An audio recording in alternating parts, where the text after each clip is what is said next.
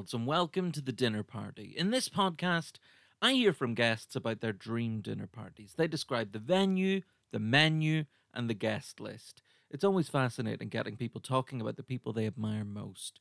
You get such a window into their creativity and personality. It's just great. This week, I am so excited to be joined by actor, writer, composer, and improviser Olivia Mace.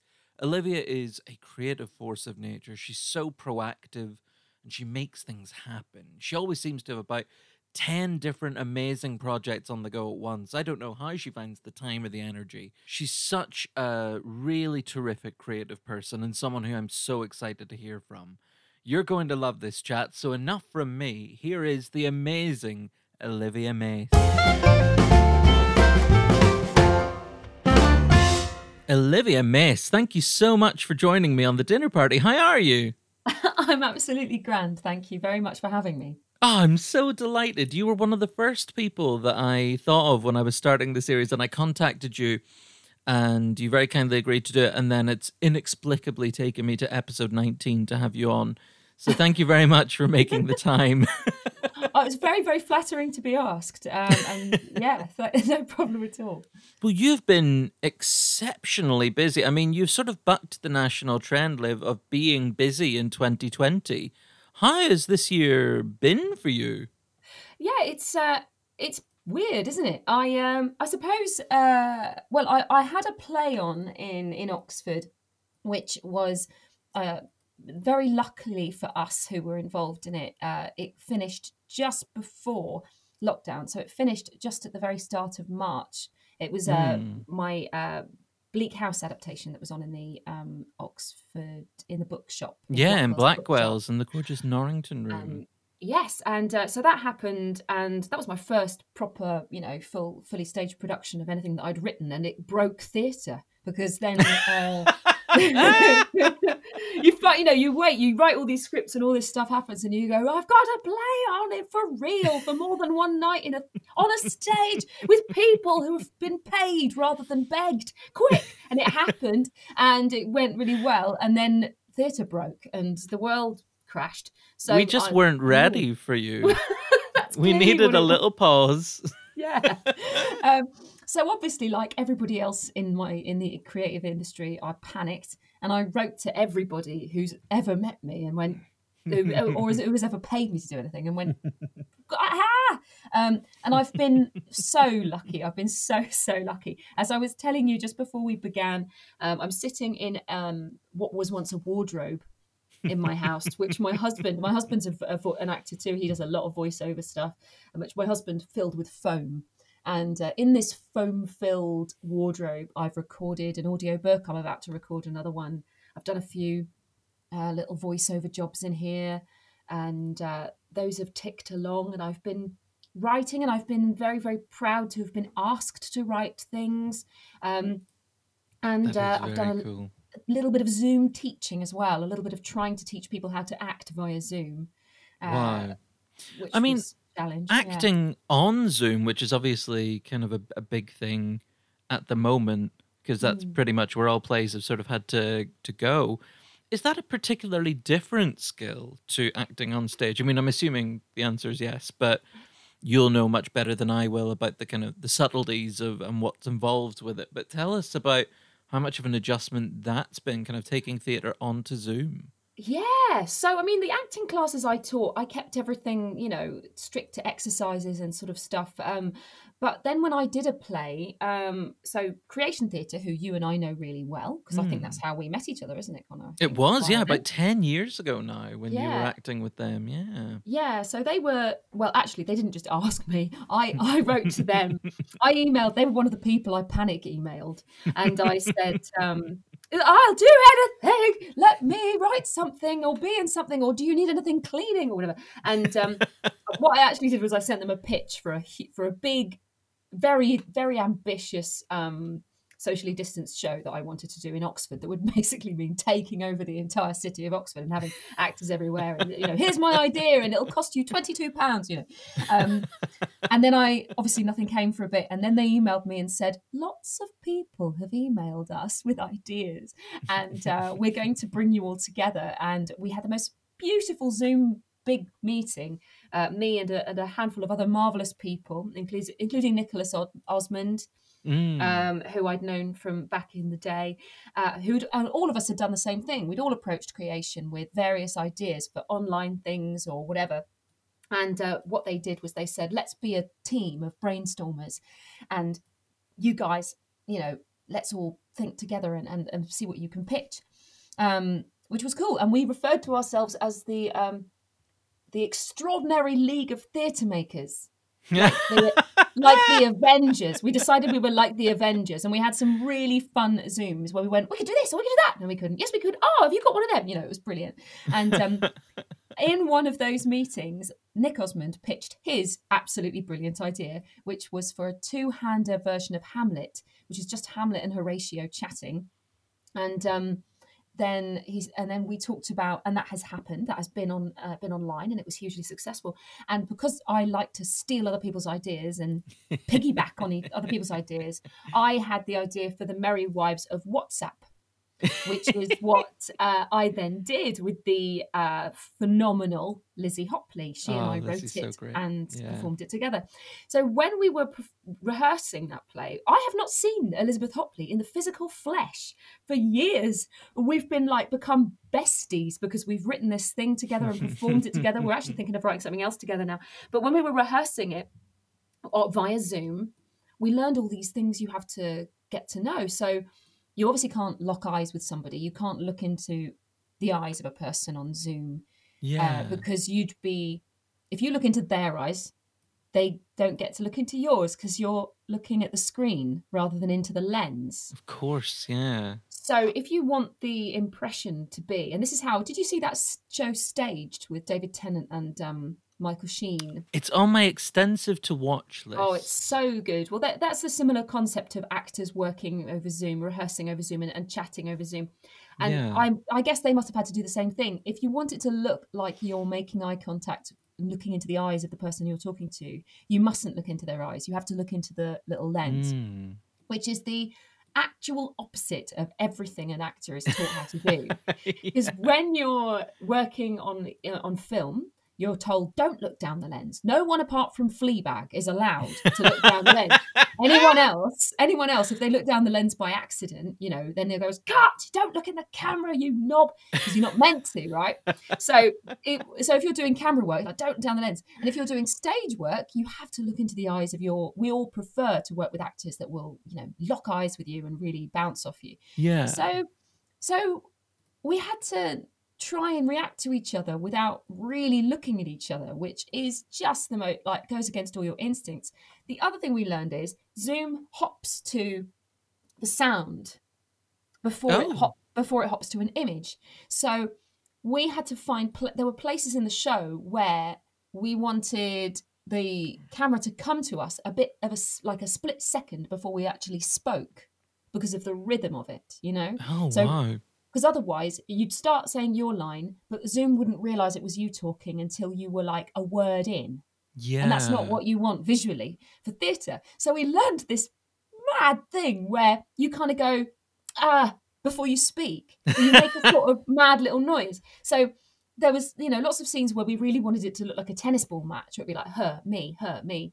And so you got into the habit of, first of all, not looking at the person you're acting with, but going, right before you speak, or taking a massive loud breath, so that Zoom would go, oh, it's Olivia speaking, and find you. So all these weird little technical things that you have to sort of adjust to. That's mad. But really fun. I was going to swear then, thought, I'm not allowed, but I am, aren't I? You are, absolutely. So it was really fucking fun. It was really fun. God, it was a massive challenge, and to be at the behest of internet connections and technology, to be entirely reliant on that is very, very scary.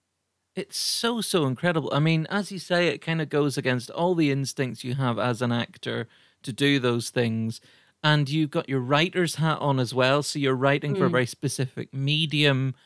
I mean, in theory, we're looking at maybe 2021 life going sort of back to normal again. Are there any lessons you can take from what you've done online and apply to kind of real life shows? Or is Zoom and online acting and writing for online such an anomaly that it kind of is its own thing, and then you'll go back and kind of unlearn all that stuff again when you're back on stage? That's such a good question. I think it is a bit of an anomaly because what we've kind of talked about a lot, those of us who've been trying to make work in this medium, is it is not theatre. Like something Yeah. I've recently really appreciated is how you can't, theatre has to be what theatre is. And I've seen shows that have been like live streamed, which have been magical, but they have not been theatre. Like Yeah. even the old Vic has done some absolutely banging things. Like it did the one man show with Andrew Scott and the three-hander as well. I can't remember the name of any of these bloody off the top of my head. But all of these things that were live streamed from their empty theatre, it was absolutely, it was very moving. And they even put in the sounds of front of house noise and applause and things. Mm-hmm. But there's something absolutely unique about theatre, which is that you must be present. It's about sharing the energy and the breath and the eyeballs of the people in the room. And Yeah. there's nothing else like that. There's just not, you can't make that. And when we did the Zoom show, when we did the Merry Wives of WhatsApp, we got the audience suddenly appearing.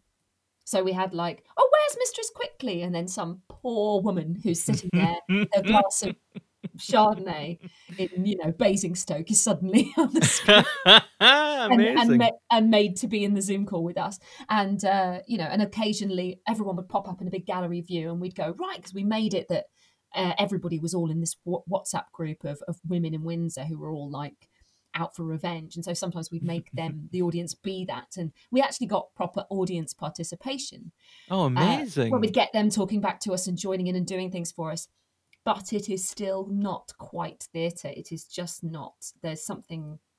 But it's kind of cool that it's been discovered, this sort of because film is film and it is non-interactive and you are not there live, and theatre is theatre and you are there and you're physically in the room. And then now we are creating this thing that is sort of as a halfway house. It's a halfway house and it's a new thing. And I think that's cool. And I think that that will continue. Oh, that's really interesting. Is it something that you'll want to continue with? Or do you kind of feel like you've done your stint in whatever we call this? And are you just relishing getting back in front of actual people again?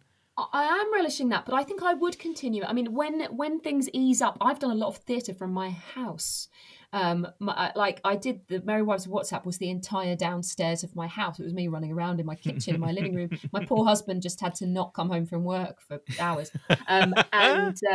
Then I did some Globe theatre. I work for the Shakespeare's Globe and I'm one of their storytellers. Yes, this is something I really want to ask you about because, as I sort of said at the beginning, there are so many amazing aspects to your creativity. I mean, you're an actor, you're a writer, you're an improviser and composer, singer, and storytelling with the Globe. It sounds like just the dream job. I mean, is that utilizing your improv skills, or is it more scripted, or is it a kind of mix of things? It's a mix. So what we've always done as the storytellers, there's a handful of us that do it, and it's a very, very special job. But basically, we create one-person storytelling versions of the plays, and under normal circumstances, I've done them on the Sam Wanamaker stage, I've done them on the Globe stage, I've done them in a lot of school halls as well, and I've done them in various festivals and things. I did the Merry Wives of Windsor one in Windsor Castle.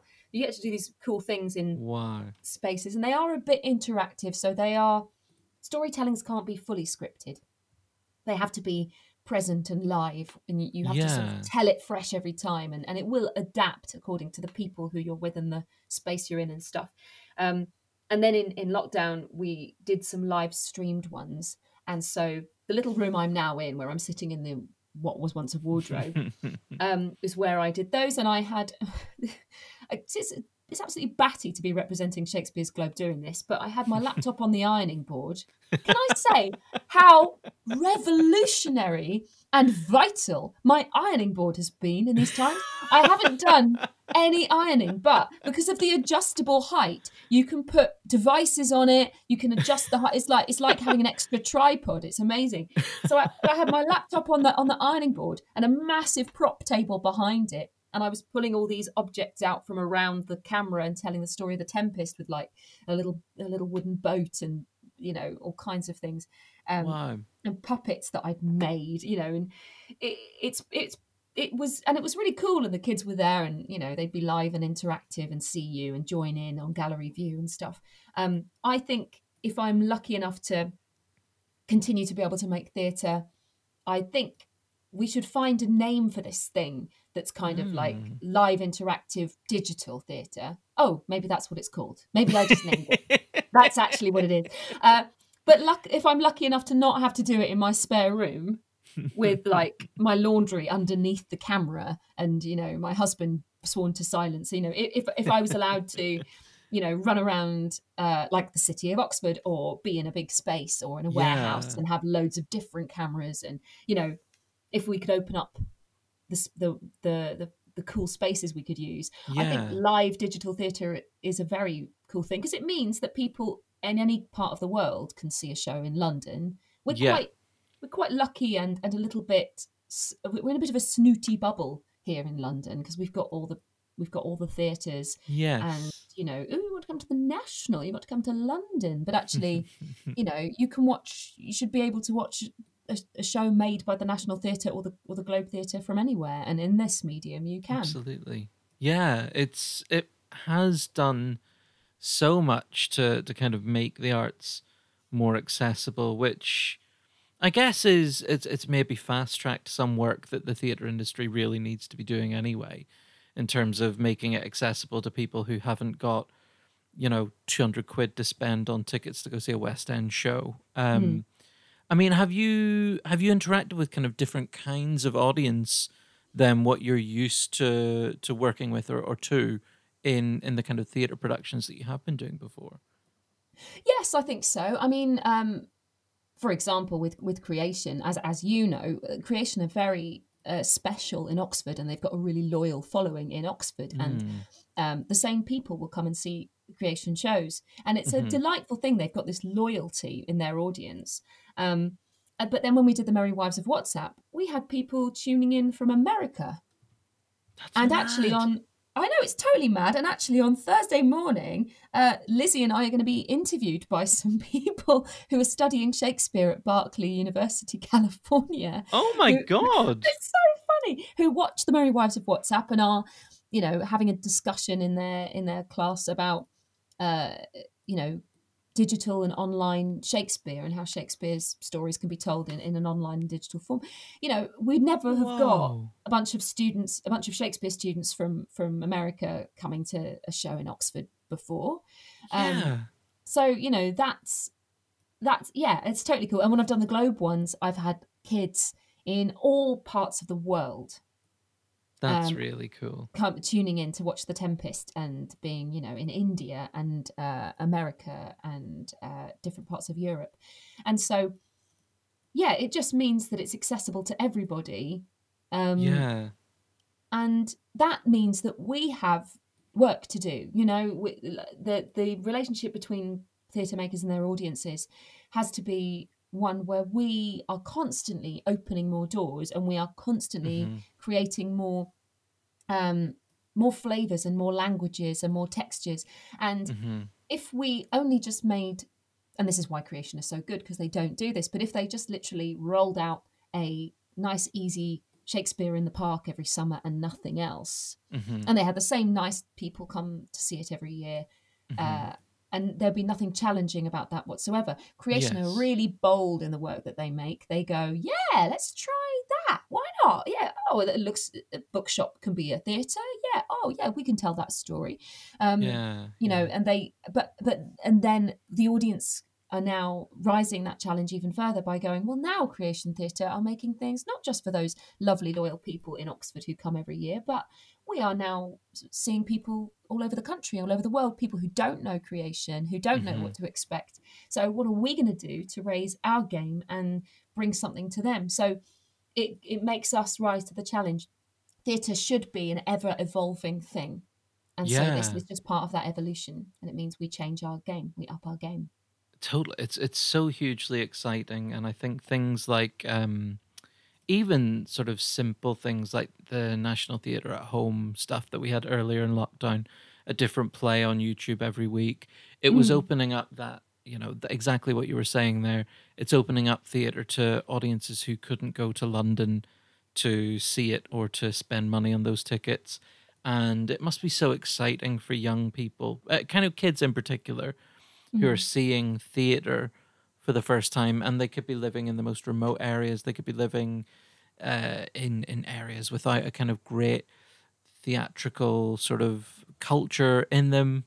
It's a hugely exciting thing. Obviously, really challenging year for so many creatives working in the industry, but Definitely. the industry itself, in some ways, hopefully will benefit from what this year has kind of done in terms of opening some of those new doors for people. I, I hope so. And I mean, it's been very, very frightening. And for all the theatres, we've been, all crossing our fingers that the Globe and also the smaller spaces, the very precious smaller spaces and regional theatres and fringe Hmm. theatres, that they come out the other side financially. Um, they've had to be quite creative in how they keep the work flowing. Yeah. Um, but it has been hopefully a gentle wake up call for a lot of them to kind of go, well, when we come back, when we get to come back guns blazing back onto the stage, what are we Hmm. going to bring? I mean, the very first show that came back onto the National Theatre between lockdowns, like as a filling to a lockdown sandwich, was the absolutely brilliant Death of England Delroy, which is a one man show. Yes. I got tickets to see it. I got to see the first preview um, after the first lockdown, and I got to see Wow. Rufus Norris stand on the stage and go, "Welcome back to the National Theatre," and a That couple of is hundred very people cool. sob and clap, and um, but that that show was very challenging to the whole institution. Hmm. It's a black man standing up and saying COVID has damaged me in different ways because COVID is racist. People have viewed Yeah. me in different ways because of the society we live in. Um, and it's kind of like I think it's I think it's really interesting that that was the show that the National Theatre picked. I guess they had to go for a one person show to make a lot of Sure. things safer and easier, but they went for a show that challenged the world, that challenged society, that stands up and says there's something wrong here. Yeah. That's what they chose to go for. Um, the poor guy who did it, the magnificent actor, I think he got about 2-3 weeks before he had to stop again because the second lockdown came. But Yeah. it's very telling what those theatres are choosing to open their doors with. It's making a big statement because we have all learned the lessons of not just in our industry, but society's been very. It's been very obviously pointed out to us where the divides are Yeah. during this, and those divides of all that you just mentioned about the affordability of tickets, for example, is something that's always really annoyed me about theatre. Hmm. It's really made a bit, and whenever I've been to the theatre back in normal times, I used to go a couple of times a month, and I'd Hmm. sit and look around and go, who's here? Yep, the same people are here. Yeah. The same people who Yeah. are always here are here. And you know if I'm lucky enough that I've got 50 quid for a ticket because it's my industry and because it's important to me that I see what's on, I would Hmm. often fork that 50 quid out. I would often also have to call up a mate who might know somebody and go, oh, or queue for a return, or not see Hmm. it because sometimes 50 quid is a bit too much to stump up. Yeah. That is Yeah. not what theatre should be. Theatre is something that's been made for people, by people, that's meant to be about society, about politics, about community. That's what it was when it originated, and it does make me cross. It does make me really cross when there are barriers that don't let people in there. Yeah. Um, so Yeah. yeah, I hope it Absolutely. gets shaken up a bit when they all come back. It's interesting that you say kind of that essentially that is what theater should be about society and about challenging people and about issues, and it's so brilliantly put there by you, by people, for people. Mm. Are these things that you think about when you're writing and when you're choosing a subject, and what drives you to a certain project? What's really important to you when you're choosing what to write? Oh God, that's such a It's quite a general question good as well. question. Yeah, but I should know the answer to it. I really should know the answer to it. It's funny. I don't know what way round ideas are meant to happen. Ideas for plays or ideas for screenplays. They for me they tend to come up as very tiny little ideas that sort of blossom into something. But I suppose when I am writing, something that I do think about constantly is I think about a variety of people sitting in an audience, and I do think of them physically there. It's probably because I've spent a lot of time at the Globe. I've become a writer via being an actor and then an improviser, and then sort of like become more of a writer as a journey. And I've worked at the Globe in the education department and doing storytellings and workshops for a number of years now. And when you are connected to that theatre, you are not allowed to ignore the audience. That is the number one rule of Shakespeare's Globe, is that you can't turn your back on them. They're right there. And for anybody who understands the history of theatre, that's what it always was. It was a big circle with a lot of people who were very much brightly lit by the sun. There was no such thing as a curtain or a light shining on the stage in darkness. They all came in the middle of the afternoon and they all sat there in broad daylight. And then the stage was a little tiny space, especially if you think about the old Greek theatres, in the middle. And it was their job to talk to all of those people. That is their job. It's to talk to all of those big people within that group. There'd be a huge variety of people. And so that gets drilled into you when you've worked in the Globe. And I suppose my challenge that I keep setting myself when I write and then when I edit is, who am I talking to now? Who's this character talking to, and who's this character talking to?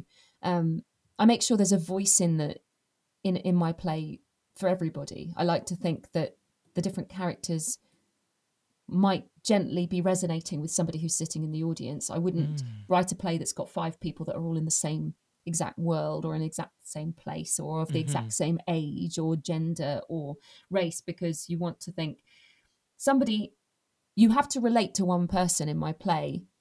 So whoever's watching has to pick one person I want there to be someone in it for them. And I also want those people to be really different. The best compliment is when people come out and somebody's going, I liked him, I agreed with him. And somebody else is going, no, I liked her, I agreed with her. Yeah. And that gets the debate going.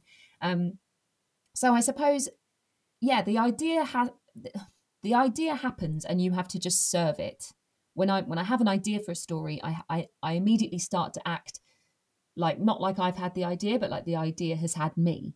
Right. Yeah. And I sort of separate myself from it and try and serve it and go, what's the best way to tell this story? Rather than think, is this clever? Am I? Because then you become a big sort of, it just turns into a big mess. But if you kind of go, right, here's the idea and it's growing, how can I help it grow? And then I interrogate it as I go along with who's watching and who's in this play for them and who's talking to them. That's really interesting. It's a really considered approach, it sounds like, which I guess is a luxury that you don't necessarily have when you're improvising, which is another huge aspect of your creativity. You improvise a lot of music and you improvise comedy, and it's often long form and that kind of thing. I mean, it's so different in many respects to what you have there, which is your considered approach to writing and thinking, who am I speaking to? Because it's so instant and you have to do it so quickly. And I read, we were talking about Lizzie Hopley before. I read a chat that you had with Lizzie that she put on her website where you were talking about how improv kind of shouldn't be a scary thing for people. And even though so many people think, oh my God, improv, that is without a doubt the scariest thing I could possibly ever do. But what is it about improv, particularly with your sort of storyteller hat on, when you're improvising a story and you don't have that luxury of time? What is that experience of storytelling like for you, and how much does it differ from the other approach, which is the stop and think about it? I suppose I didn't really get brave as a writer until I'd done improv, and when I'm writing, I apply my improv brain to it, and I sort of just go, something's popped into my head and it's shiny and it's pinging, and so I'm just going to write it, and then the next thing I write is going to come from it, and I'm not going to worry about it. And then the next thing I write comes from that. And so as I write a script, it tends to be I treat it a bit like an improv, and then I have the luxury of then editing it, which you don't have when you improvise. But improv kind of woke up the bit of my brain that could write fearlessly, which I was very grateful to improv for. I think everybody should do improv. I really do think, and I know this sounds wacko and hammy as hell, but I think everyone should do improv. You know how in some countries you have to do a year in the army? You know, yes, what's it called? National service. I think we should have that. I think if every person was taught improv at school, we'd have a nation of people that are That's comfortable, amazing. that can communicate, that listen to each other, and you have to be kind when you're being an improviser as well. You don't get to be a good improviser and not be kind, because you're responsible for the other people who are on the stage with you and helping them. And listening to them and serving what they're giving you. So I think everyone should do improv. Everybody should learn improv, and everybody should learn how to bake one thing really nice. Like one the really world good would bake. absolutely be a better place The if everyone world could bake. would be a better place if Donald Trump had done improv when he was like 10 years old and learned to make a good lemon drizzle. The actual world would be a better place, and I do mean it. Improv's great, especially for brain heavy people. I was going to say brainy people, but I'm not meaning to imply that I'm really clever. But Sure. But my brain's on all the time. My brain's constantly chattering away. And that can become quite a burden. When you've got a head that won't shut up. But when you're doing improv, you have to make your head shut up so that you listen to the other person, and then you have to let something come out, and and just go, right, listen and respond to what you just heard, and then they listen to you and respond to that, and it's brilliant. It's a golden thing. When I see improv, I'm just dazzled by it, and it is something I would love to do more of. I've done little bits, but I would love to try it more. But it just seems like there are so many plates you've got to keep spinning, particularly if it's kind of musical improv or longer form improv or both. You're trying to keep track of story, of music, lyrics, other performers, and very often you're also having to be funny at the same time. And it's all made up in the moment, but how do you prepare yourself for that? I mean, when I was doing a lot of stuff with a troupe, which I haven't been for a little while, and I'm hoping to join back up with them again soon, we would have rehearsals, workshops, where we would just play and play and play and play and play. So we'd spend a couple of hours, doing improv games, exercises, and you just learn the mindset, I suppose. It's a bit like a sport, I suppose. Like if you... and I don't play any sports, but you practice your game, don't you? You practice all your little techniques, and you practice your game, and you play a few games, but then every single game is different. Yes. So yeah, that's true. And is there a big part of it as well where you get to know the people you're performing with as well, and those relationships help you do it that little bit better? I'm imagining kind of if you started improvising with a whole new group of people, there'd be a lot to learn about the dynamics of that group. Oh, a little bit. I mean, I'm not a full trained up, like total pro of an improv artist. I literally just enjoy doing it and do it whenever I can. But people that have done the really good long courses, all of which are brilliant, the nursery theatre and the people, there's so many. They've learned the rules and they've learned the games. So that means they can be thrown together with people they've never improvised with before. And because everybody knows the rules, they can play. And that's really exciting. The rules there's lots of funny little rules, but the big rule is to yes and whatever's come before. So, you accept it and that's actually why I think everybody should do improv, is this sort of like, you have to fully embrace the thing that someone's given you. You're not allowed to go, well, no, and adjust it a bit to your thing that you like. You have to really, really empathize. You have to really, really listen, and you have to really go, okay, well, I see that, and now I add this to it, or now I take it here, and that's pure generosity and Yeah. empathy. Which to be able to do that, to be able to really listen to the other person without going well, but, which is something we all have a tendency to do. Yeah, definitely. Yeah, Absolutely. I think, and it's a mindset and a skill set that I think you're so right. It would improve so much about even the least creative industries. You know, if someone comes up with an idea, the easiest thing in the world is for people to say, "Oh no, no, I don't yeah, agree." But that mindset to actually say, "Okay, well, let's just go with this for a minute and yeah, see where the conversation ends up." That would be very cool. yeah. I mean, look, there's so much. I keep sort of emphasizing how absolutely extraordinary I think all the different facets to your creativity are. But there's one sort of question that I love to ask people on Mm. this podcast. I love chatting to creative people about their creativity and about the things that are kind of quite public or the things that they're sort of known for. But I also love to find out from people about the sort of the sides of their creativity or the little creative challenges or things on the creative bucket list that maybe we don't know about that we'd be quite surprised by. Oh God. I mean, something that came up in your conversation with Lizzie that I was reading earlier was the possibility that you might try stand up one day. And Oh, certainly between improv and between your writing and between your acting, I mean, the whole skill set is there. And you're very, oh, very funny. The songs you've written and recorded are hilarious. oh, Is thank that you. something we could ever see? Olivia Mace, the stand up? The only way you're going to ever see it is when Lizzie Hopley beats me up to the point that it happens.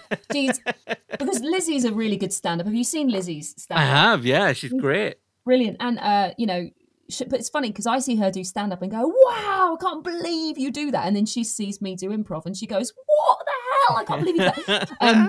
Yeah, do you know what? I don't have a I don't have a passion for it. I don't have a sort of itch for it. But Yeah.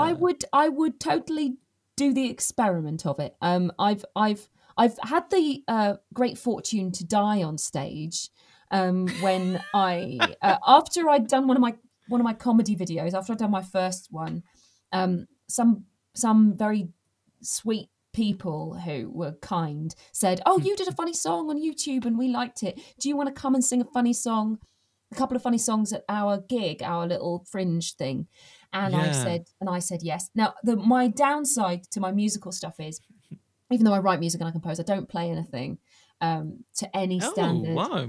No, I can't. I mean, I can sit there at a piano and go right and play like a chord to work out the harmony of something I'm writing or to check that the chord is what I Yeah. want it to be. But I can't sit and play a piece on the piano or on the guitar. So whenever I have to sing live, I have to get someone to be my accompanist, or I get a backing track. And in this instance, Yeah. I made a backing track, and I tried out a new song on these people, and it fucking died, Connor. It died a death because people didn't get it from the offset. They didn't quite get it. Now, a lot of Yeah. my YouTube stuff relies a lot on imagery. I do like videos tell the story with the song. Yeah, Um, yeah. so I'll tell you what it was, this dire joke. It was, I don't know when I did this gig. I think it might have been about 3 or 4 years ago, but it was around about the time when Jeremy Corbyn had his big wave of like love from all the millennials, and people had started the old Sure. Corbyn thing, and Yeah, yeah. started then the descent of that began. So I think it was around, I mean, I can't remember which particular event had happened, but it was the beginning of the doubts of the Corbynistas, basically. Okay. So I wrote a ballad that was like meant to be in the style of Winona Ryder and what's that one called? Nothing Compares to You. I wrote a ballad in that sort of style Oh, yeah. called Hasta la Corbynista, right? Died a death because people didn't quite get it and they didn't quite know what I was singing about. And I did the whole thing. The problem with a song is, like, I bet if I did stand up, I'd be able to go, "Oh, this joke's not working. I'm gonna segue in this direction," or that sketch didn't land, but this sketch will. But the song is 3 minutes long, and you've just got to finish it. And essentially, you've got a fucking backing backing track rather than your mate or your own guitar. And you just sang through this song, and people were like looking a bit serious because they thought I was doing a real song, a real love song. It just was. I just wanted to die. I wanted to die. God, it was so bad. And oh God, yeah, like the lyrics were along the lines of, I came to the party, like this sort of metaphor about coming to a party and the boy ignoring you is like joining the Labour Party, but then the boy isn't what he thought he was, you know. Just so fucking meta. It was such a disaster. You know, we all write things that don't work, it's fine. But then you have to sing the whole sodding thing. And then everyone clapped politely and looked a bit baffled. And I think that was the only song I did. I can't remember if I did another one. But then it just went so wrong. And I remember going backstage, and I'd had a few mates come especially, because they were like, they, you know, kind friends who were there to support me. And it was basically them and my husband as well. It was the thought of them and my husband sitting in the audience that made it extra sickening. But I just sat on these little steps in the back of the Canal Cafe Theatre, it was. The one in Little Venice. And I sat there and I thought I was going to be sick. And then whoever went on next went on. But I sat there and thought I was going to be sick and thought if Kevin, my husband's name is Kevin, I thought if Kevin wasn't here, I'd run out of this building. I genuinely would have just found the back exit and just gone away and walked into London until, you know, the Thames absorbed me. But basically they were there. So I couldn't leave because they'd all come all that way to come and be there. So I sat there and I thought I was going to puke, and then I didn't puke. And then I thought, well, actually, that's happened. I've died on stage. That joke flopped. No one understood it. People looked a bit confused. I'm embarrassed, but I am not dead. I am not going to die. Nothing actually is going to come of this. So I'll just go and sit down with my friends and have a pint, and tomorrow I'll be fine. And it's fine. So having had that experience now, I probably would be able to give stand-up a go without thinking, oh, my life. But I mean, stand-ups get real, like serious shit. There's some nastiness in the world of stand-up. Like, even those comedy store ones where you stand up and people like literally shout. I hate that side of it. Yeah, I really hate that kind of gong show culture. It really does. And like roast battles is another thing in comedy that I cannot stand. And I really don't think it does the comedy industry any favors, because it just, people see that and they think that's what comedy is. And it discourages people from coming out to live comedy. It discourages people from sitting in the front row of shows. Yeah. And it's lazy and it's mean-spirited. And I don't get that stuff. At all, really. No, I think that, so I think, like, I wouldn't really want to throw myself in the lion's den. I would do it as an experiment, just to see, like, oh, could I do this? Could I try and make a stand-up bit, and have a go? No doubt you could. What do you think it would look like? I mean, what topics would you be drawn to? Would it be kind of character-based, or would you be very much yourself talking about things you're interested in? I think if you'd asked me a couple of years ago when I was more of an actor than anything else, I think I would have definitely said I'd do something character-based. Now, I think I would probably be me. And I think I'd probably just find one of my favourite stand-ups, who's just she's not super famous, but she's awesome, is a woman called Gabby Best. I hope you'll check her out, people who listen. I will, yeah. And Connor do. So she's really cool. She's been in a few shows as an actor, but I've seen her do stand-up. Do you know what? She did that gig that I died at. After I died, yeah. I think she was on before me, and I was like, Gabby's lovely, and then I went on and died. Gabby has a really cool way of being able to be entirely herself and just chat. And she's literally just a really funny, cool person just chatting. And those are my favourite stand-ups, the people that look like that's them, and that's just them as they're talking, rather than somebody who's energising a particular element of their characteristic, or like Billy Connolly's such a classic one, because he is you can just tell that is just the man Billy Connolly just standing there, and that's how he would be if he was standing in the pub. And those people have got an electricity and a warmth about them. So I think I'd try and be that. I think I'd just try and be me, just chatting. I don't know what the hell I'd talk about. Fun. I'll think of something. Yeah. I am excited for this. I hope when audiences are back in 2021 and you've got a bit of time and you're after your next creative challenge, I do hope to see this. I'll try it. I'll give it a go. Do it. Yeah. We're into December now. It's time to start thinking about New Year's resolutions. I think that should be top of your list. Yeah, okay. I'll try and get 5 minutes together. Yes! Brilliant. Yes. We will All have right. to get you along to Jericho Comedy to perform those 5 minutes. We would love that. What have I just done? It constitutes a verbal contract. Oh God. Liv, there's so much more I would love to ask you about, but you very kindly given up your time to tell me about your dream dinner party. Yeah. And so I am so excited to get into this. You've put together such a great group of guests. I don't believe we've had any of them on the dinner party I'm pleased before, about which is that. very exciting. And for some of them, certainly, I don't know how they haven't been chosen before because they're so interesting. Before we get into the specifics about who would be there and that kind of thing, I would love to know what are you picturing the tone of this evening to be? The tone has to be very laid back. I think all of the people I've chosen are deliberately people who don't need any airs and graces. Yeah, and I see that.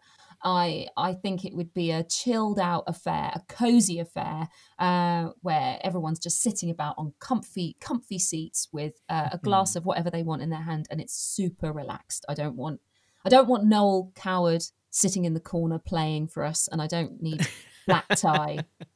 It's a relaxed and homely affair. I like this. I can picture that with your group of guests. Thank I you. mean, I it hope seems so. to me like the kind of evening that's going to be fueled by really fascinating conversation. There are some dinner parties where I think it's going to be a bit rowdy and a bit mad. I think this seems like the kind of dinner party where you'll collectively set the world to rights. I hope so. Literally, correct it, fix it. Yeah. You know that I can't expression. think of a better group of people to actually genuinely take that task on. I put these people in government. I would literally have them run the country, and I think that we'd Hell be yeah. a better place. Every single one of them.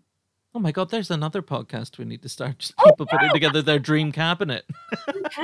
Jeez, God, I was listening to Gove this morning on Radio 4, and yeah, we need a dream cabinet for sure. Yeah. I mean, just any replacement cabinet at this stage. Dream or nightmare couldn't be worse. Anything. Well, Liv, we know what the tone of the evening is going to be, but we need to know where you're gathering this amazing group of people. You could choose anywhere in the world. So tell us where you've chosen for your dinner party. I've chosen a place that I only discovered really recently. Like you and like a lot of people listening, I'm sure that you've been on some walks recently. You know, like we never thought we'd be a culture of going for walks, but now because it's something we can do and not much else, we're doing it. So I've got a mate who up until recently was living in central London, and he was living on his own. So every time I'd go and have a walk with him because he always lived in this little 1-bed flat in Soho, which we envied him. But then lockdown happened, and God, he was going bananas. So we went for some cool walks around some of the big central London parks that real Londoners, we never really go to these places, but I was walking around them with him. And we went round St. James's Park, and did you know, I did not know that there is a pelican community. So like a community, I don't know what the word is. They're clearly not called a herd. And I don't know what you call it. What's it called? I love a community of pelicans. Pelicans. Or, I don't know what the bloody word is. Swarm? Fleet? Thingy? So I almost don't want to know the right answer let's now. never find out. But so back in some weird old monarch, we've had a few weird old monarchs with penchants. I think it was one of the Charleses. Charles II got given a couple of pelicans as a gift by some random king somewhere else. The sort of weird shit that happened hundreds of years ago. And then this community of pelicans became a fixture of St. James's Park. And they're gorgeous, these big sort of, big fuck off pink birds just stomping about. And they've got the lake, and they've also there's a little place called the Pelican House, which sort of sits in the middle of this lake, and there's a tiny little walkway to it. And it's a gorgeous little house in the middle of a lake surrounded by pelicans in the middle of St. James's Park. Amazing. And it's just called the Pelican House for the pelican keeper. And because we're English, we don't need to give any more explanation than that, on this little sign. And my mate and I were just staring at it, aghast, kind of going, there's a pelican house for the person who looks after the pelicans. And he's Canadian. he's actually gone back now to Canada. That was our sort of saying goodbye to each other walk. And he was like, this is the most English thing I have ever seen in my life. You know, you just think you haven't seen enough weird British things. And then there's a fucking pelican family and a man who takes care of the pelicans in a pelican house. So I just thought it was adorable and bizarre and beautiful all at the same time. And then when you asked me about this, you were like, where would you have your dinner? I thought of all these tropical places across the world. And I thought, I really want to go inside the Pelican House and sit with some cool people and look out the window and see St. James's Park, big, beautiful willow trees and big fuck off pelicans galumphing about, squawking. I think that's a cool place to sit and have a dinner party. I mean, not that you would be shy of any conversation at this dinner party, but there's no way in hell conversation would dry up if you're sat in a pelican house. That's a very good point indeed. I hadn't thought of that. That's another thing. It gives a talking point, so there's not going to be any awkward silences. You can start talking about Charles II's thing for pelicans. Yes. And what is the word? Is it a community? What is it? Talk about that. You've got a few people who I'm sure would come up with some pretty great names for collective nouns. I mean, it's such a great venue. We've not had anywhere like the Pelican House in the series so far. An absolutely fantastic venue for a dinner party. And so now it's time to find out about your guests. So your first guest is one of Britain's finest ever writers and social commentators. He's a particularly good choice given that we're recording at a time of year on which he's been so influential. You're inviting the wonderful Charles Dickens. Yes. I couldn't believe nobody else has brought Charlie along. It's quite incredible. I mean, I don't know what he's done to the other 18 people I've spoken to on the podcast, but clearly he's wronged someone along the way. Why have you invited Dickens? I've just got a real deep, love for him. I know he's quite dead, which but that's the only thing. The only thing that stops him being my best mate is the deadness of him. Otherwise, we'd be like that. We'd be totally chums. I've just got a real love. I mean, I've always had a love for his stories. My favourite book in the world is Bleak House, which is the book I adapted into a musical last year for Creation, which got to have a lovely little run in Blackwell's. Every Christmas I read A Christmas Carol. My husband thinks it's the most weird thing. I have to sit there, usually on the 23rd or 24th, and sit and read the whole thing. Do you read it as well? Oh, 100%. I am with you there. Yeah. You've got to read the book. There's something magical about the book, and I mean, there's all kind of cool things about him. He had such style. He used to get up very early in the morning and write for exactly 2 hours at his big, beautiful desk, which you can go and see in the Charles Dickens Museum, which was his old house, which you can walk around. He would sit and write for 2 hours at the desk, and then he would stroll out with his beautiful cane in his hand and his lovely, beautiful tailcoat, and he would just stroll around London, having chats and social engagements. And he only did his writing in the very early hours of the morning, and then he spent the day chatting with people and socializing. All of the people in his books were based on real people that he knew and met. And I just love that. He was such an active sort of writer. He would go out and look at the world and meet people, and then he would write about them. And he did more of the looking and seeing and meeting and thinking than the sitting and writing, which he clearly did in an intense, fast and furious kind of 2 or 3 hours slot in the morning. I think that's just as it should be. He was one of the first writers to put working class characters into his stories. And he created a lot of social change. He was responsible for an awful lot of social change, and also for a lot of. He's one of the first writers that was political in that sense.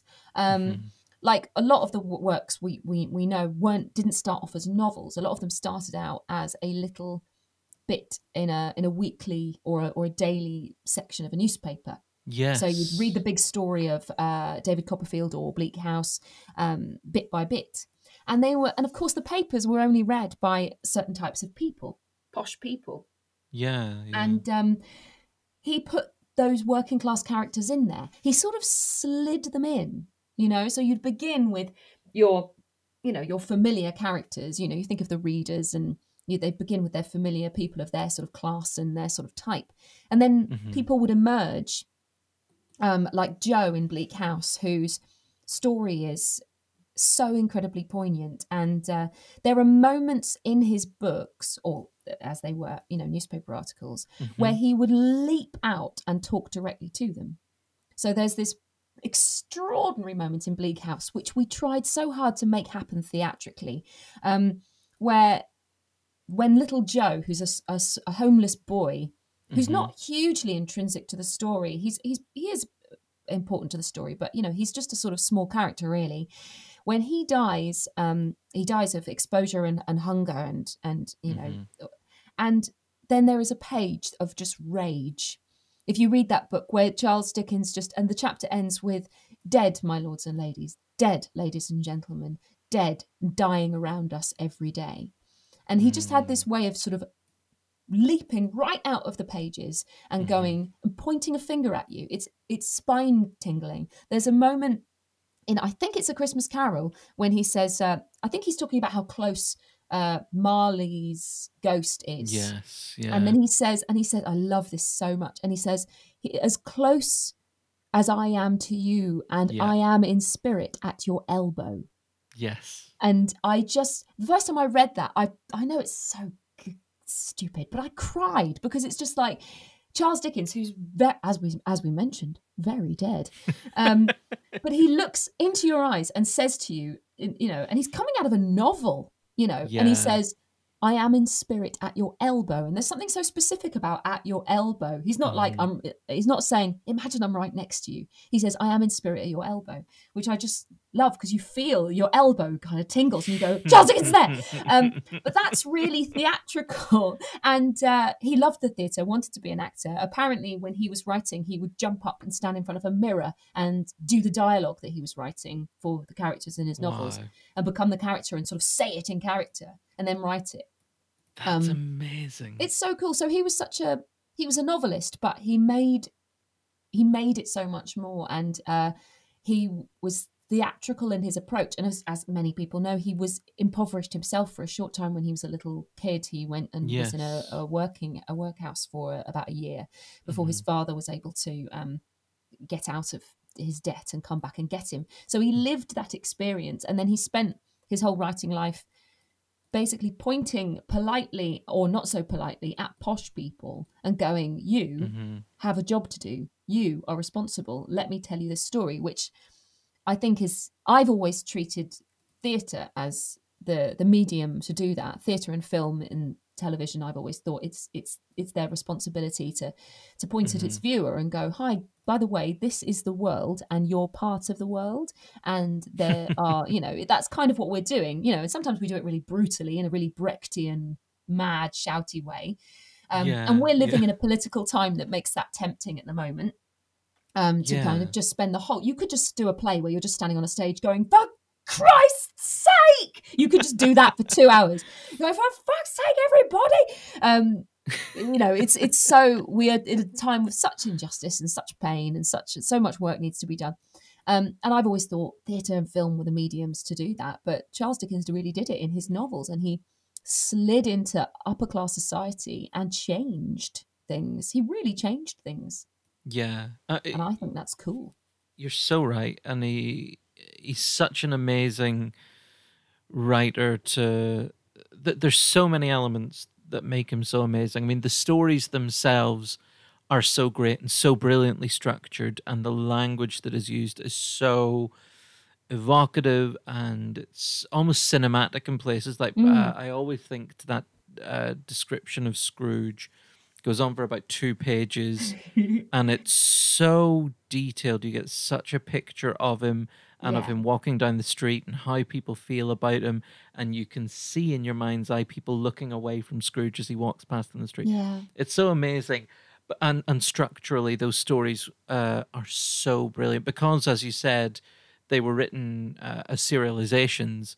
So he always had to have a cracking ending for a kind of tune in next week type thing. Yeah, of course. Is there anything as a storyteller that you feel that you've really learned from Dickens' writing? When I was adapting Bleak House, I really just felt like I was sort of living with the guy. You know, it was. I mean, I was Yeah. living with another guy who's downstairs right now, trying not to make any noise. It's a very modern way of living. Yeah. It's a very. My husband's like, he was just calmly in a marriage. There were 3 people in this marriage. Myself, my really mad wife, and this dead guy, Charles Dickens. I had to, I was fully like, when I was adapting the book, I was, listening to him, and he was so. And I was trying to have chats with him in a way, not in a medium way, but, you're sort of kind of going, right, well, why have, because I had to cut a lot from that book because we couldn't do an 8-hour play.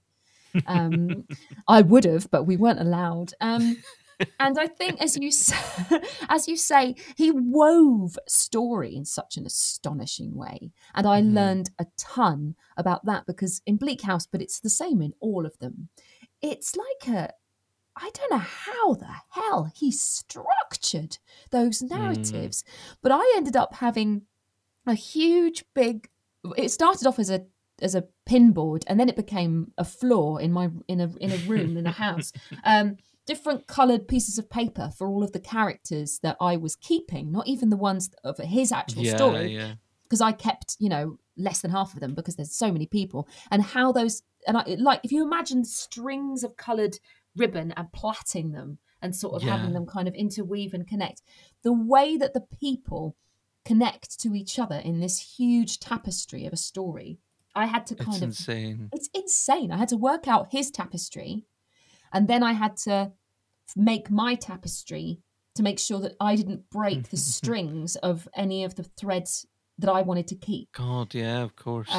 So everybody was a different colour, and I had like 4 versions of notes, and I'd get halfway down and go, shit, I need Mr. Badger because Mr. Badger does something in chapter 2, which means that Esther can do this now. And then I go all the way back and go, oh God, I can't get this poor actor number 4 to play 9 people. He's already playing 8 people.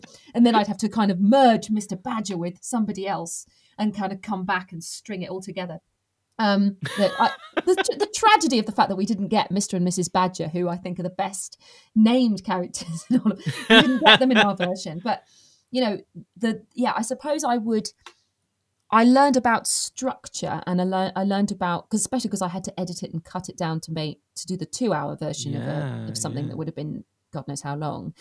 I learned the lesson when I was working on that of how everything must serve story.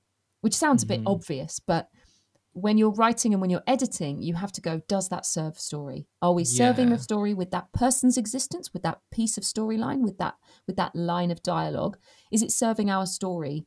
If it's not, it must leave. It must leave the building. And how is it serving it? And I've become better at that from doing that job, from doing that adaptation of his work. But and now when I have done newer work since then, I've done the tapestry thing anyway. I kind of had to do the tapestry thing because I was like, I've got to work out the fucking size of Bleak House and all these different plot threads and how they work together. I have to do that. And then I made my sort of, mad interlinking strings of people's trajectories. And then now I do that for all of my pieces because the world of painting has got to have all these people. They've got to interlink. Everything has to happen because of something that one of the other ones did. They have to be intrinsically linked if they're going to be, there. And so, I would love to ask him when we're sitting in the Pelican House having our.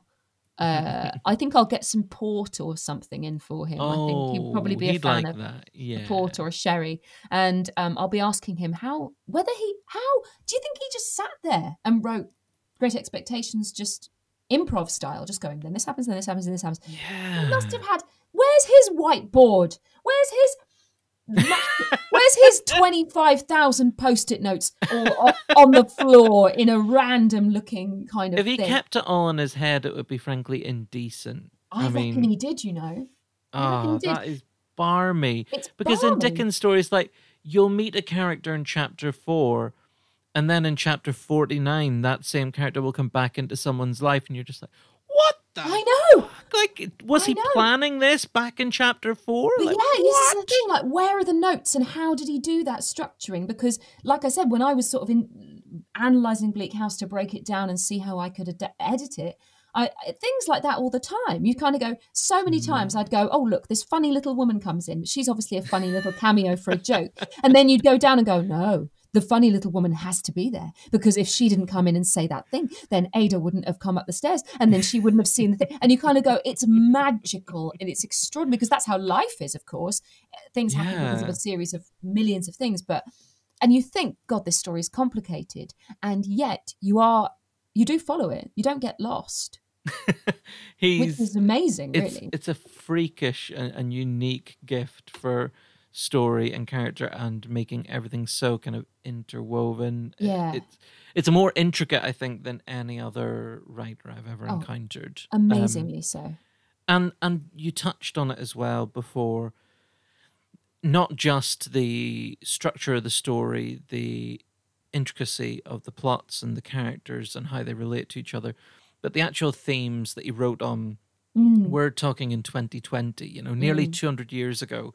He was writing about inequality. He was a social commentator. He was talking about societal justice, all these issues that still feel like you see in the news. Marcus Rashford having to bully the government into feeding starving children. I know. That is like something lifted out of a Dickens novel. Is that why it was kind of prescient and important to revisit a Dickens story in 2020 or 2019 when you were writing that?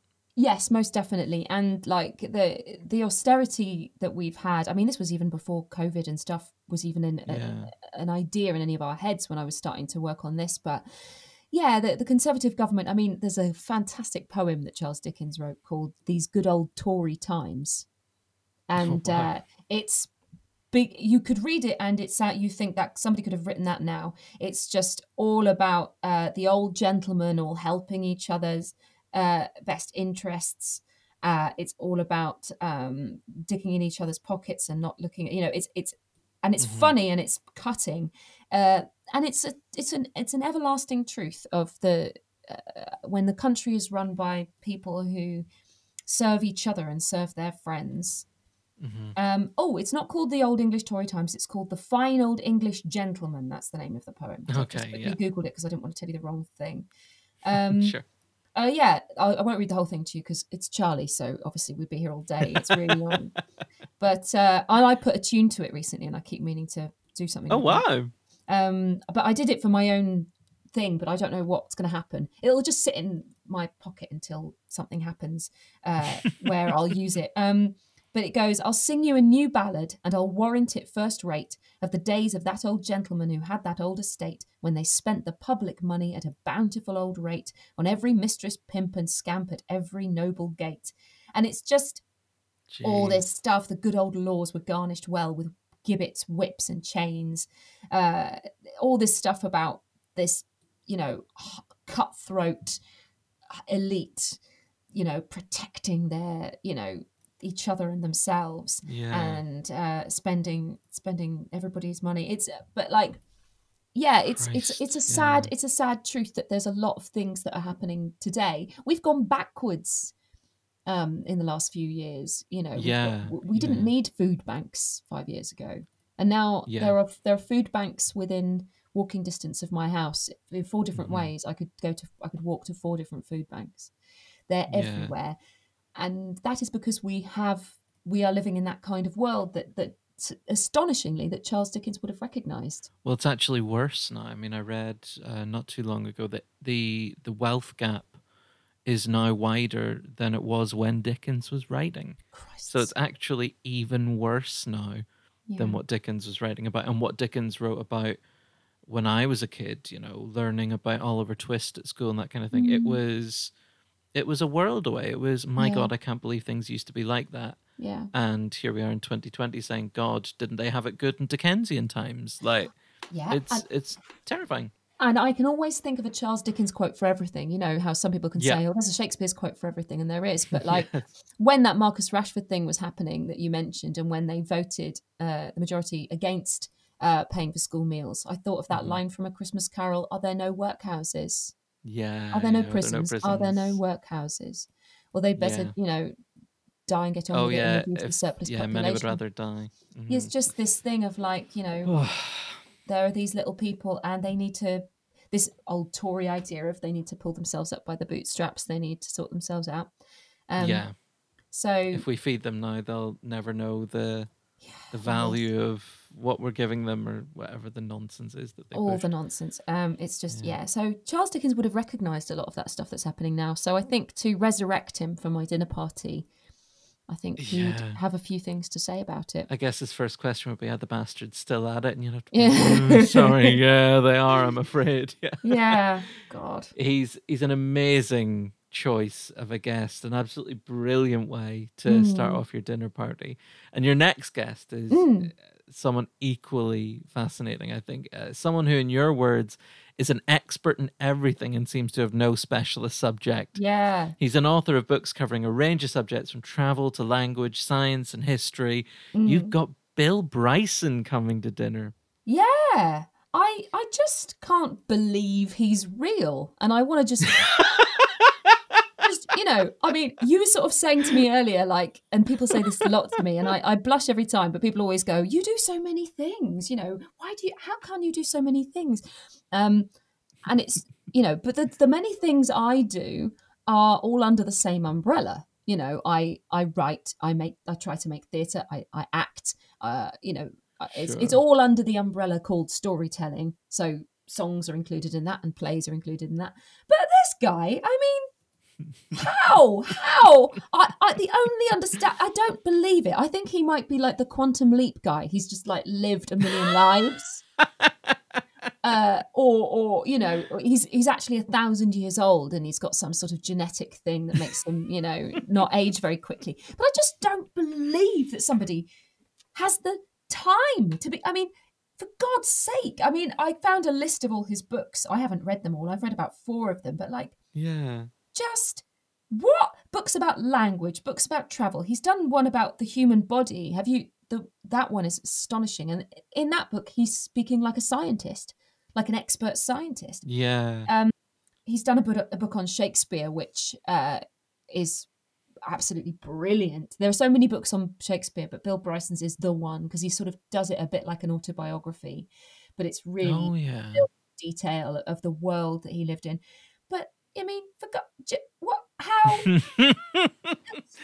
I have to make a horrible admission, Liv, and say that I haven't read any Bill Bryson.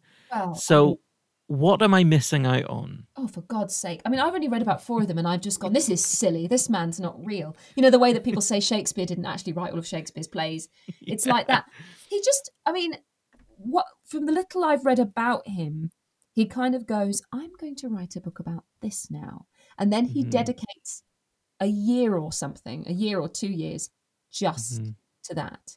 So with the body, this is, if you want one, I would totally recommend your first one to either be the Shakespeare one, or if you're not a big literary head, then the body, a user's guide, I think it's called. Excellent. And the body is just beautifully detailed explanations of how our whole body works. I have the audiobook of it. And I've been on a lot of lockdown walks just listening to Bill Bryson calmly explain how the lobes in my brain work, or how my retinas work, or how the immune system works. And he's just a genius. But I guess, and then Shakespeare is, as I said, it's like a beautiful autobiography. It's just not autobiography, it's like a biography, just explaining the life of the man and all this stuff about language.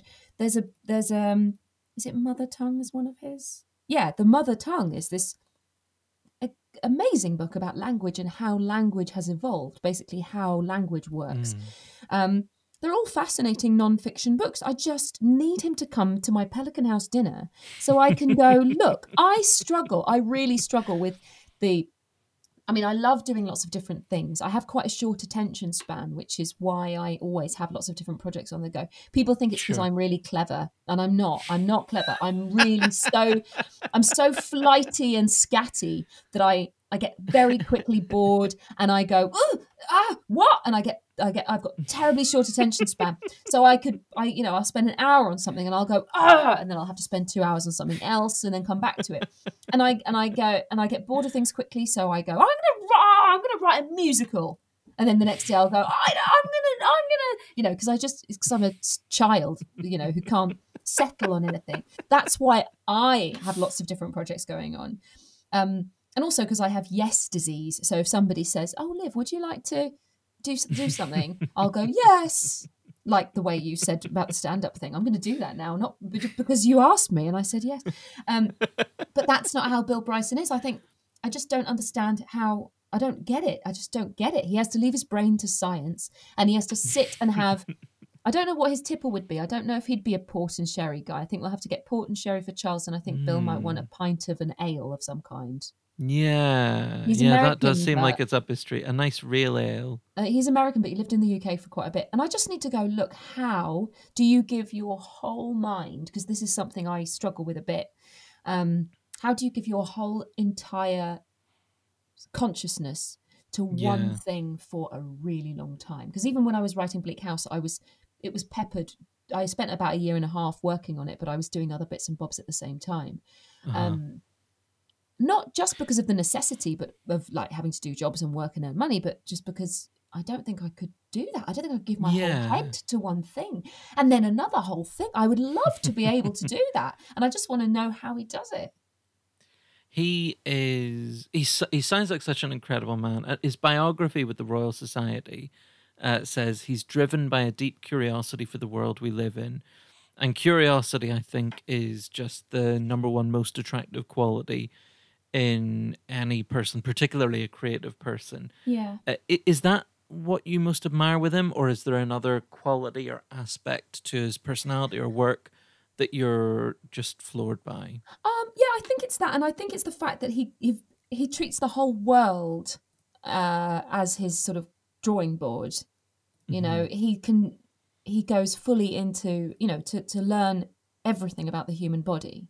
And then to learn everything about Shakespeare, it's like there are no boundaries, and I feel that I love what the world and the industry I work in so passionately that it's quite unhealthy how obsessed I am with story making and theatres, but it's beyond my comprehension that I could just go, I'm going to learn all about DNA now, and I'm going to write a book about that, and I'm going to spend 2 years learning about DNA, and then I'm going to go, then I'm going to spend 2 years learning about the Himalayas and this small group of people that eat only this fruit or whatever.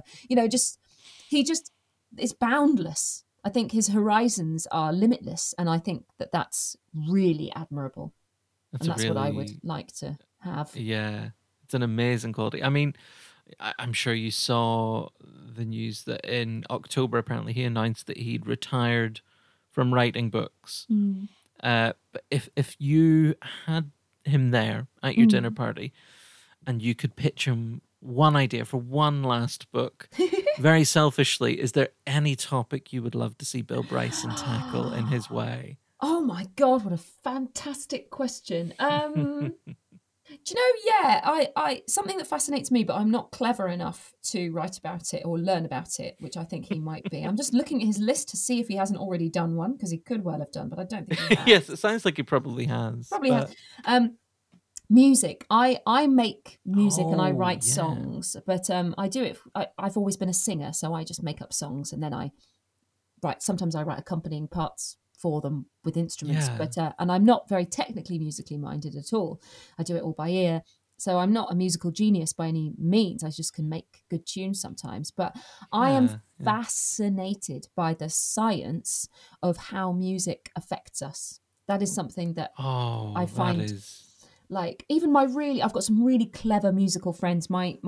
You were asking earlier about people that you chime with when you're doing improvisation. A really amazing musician, very clever woman called Ishani Perrin-Panayagam, who plays with me. Oh, you guys did a show together, didn't you? We did a few years ago. We did an musical improv show together, and she does a lot of musical improv, but she's also a fantastic musician and composer and genius person. And I've talked to her about this, and it's it's a fascinating subject. The way that a bit of music can be funny.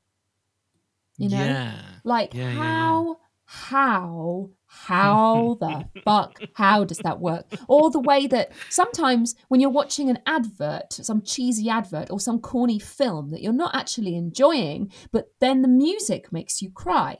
It fools you into thinking that there is actual substance on Yeah. screen, even when there isn't. Yeah.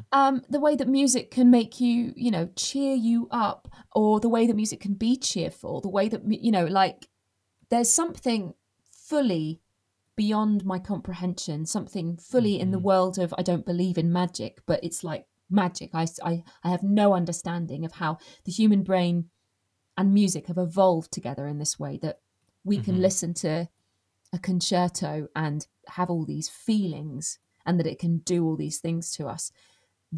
I think Bill's the only person with the patience and the intelligence to discover the secret of that and write a book about that. So that's what I'd pitch him. Such a brilliant idea for him. I mean, I think you need to start now a kind of change.org petition for one last book from Bill. One last book from Bill. Yeah.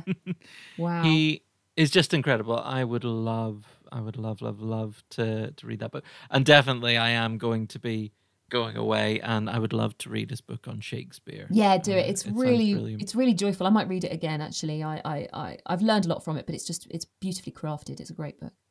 It's something I really love with this podcast is when there are kind of people that I'm aware of, and I'm aware of how highly they're regarded, but I've just not really experienced the work. And I love being introduced and hearing people like you who are so passionate about the people. I had it a couple of weeks ago when I was speaking to, I don't know if you know Daniel Niels Roberts, brilliant improviser from Ostentatious. Daniel's amazing, and he spoke so passionately about Leonard Cohen, and it just made me immediately want to go away and start listening to Leonard Cohen. And I've started that now, and I'm really enjoying learning a bit more about Leonard Cohen and kind of experiencing that. And definitely Bill Bryson is someone who I think Christmas break only a couple of weeks away. I am going to enjoy some Bill Bryson over December, I think. It's very, very exciting. Another superb addition to your dinner party. And in a running theme, you've got another amazing writer coming, another of Britain's finest writers. They're almost There's a definite writers. theme. Really this person was a poet, an essayist, and a novelist. His works are, like Dickens, more prescient than ever, seemingly. From political satire to horrifying visions of totalitarian dystopias, this writer tackled some pretty big concepts to great acclaim. You have got George Orwell coming to your dinner party. Surely someone else has had George. No one. I can't believe no one's George. had George over. Do you know why? Do you know why I think people might not have had George over? Is because George was famously like not super fun. Like he wouldn't be like, hey, let's all do shots, let's all have a dance. Who's gonna get the guitar out and start singing? Don't look back in anger. It's not going to be George. George was George Orwell, bless him. I mean, one of the reasons I wanted to have him over, I mean, apart from the fact I adore his work, I would have desperately liked, presumably in this magic dinner party place, we can sort of travel through time and things, can't we? If these guys are going to come in their prime, I'd just tell him to give up smoking and to take a few more walks in the fresh air and to improve because the poor man, he had such ill health and he constantly smoked and he died far too young because of, and he went through an awful lot of pain, and it's really, really sad because he didn't really get the fame he deserved until, a bit after he died, really. But no, I discovered George Orwell in the strangest way. It's so fucking odd, right? But so this is weird. This is a weird story. So I was allowed to read any books on the shelf at my home as a kid. My mum encouraged me to read books for grown-ups from a young age. So I think she put Jane Eyre in my hands when I was like 10. Oh, wow.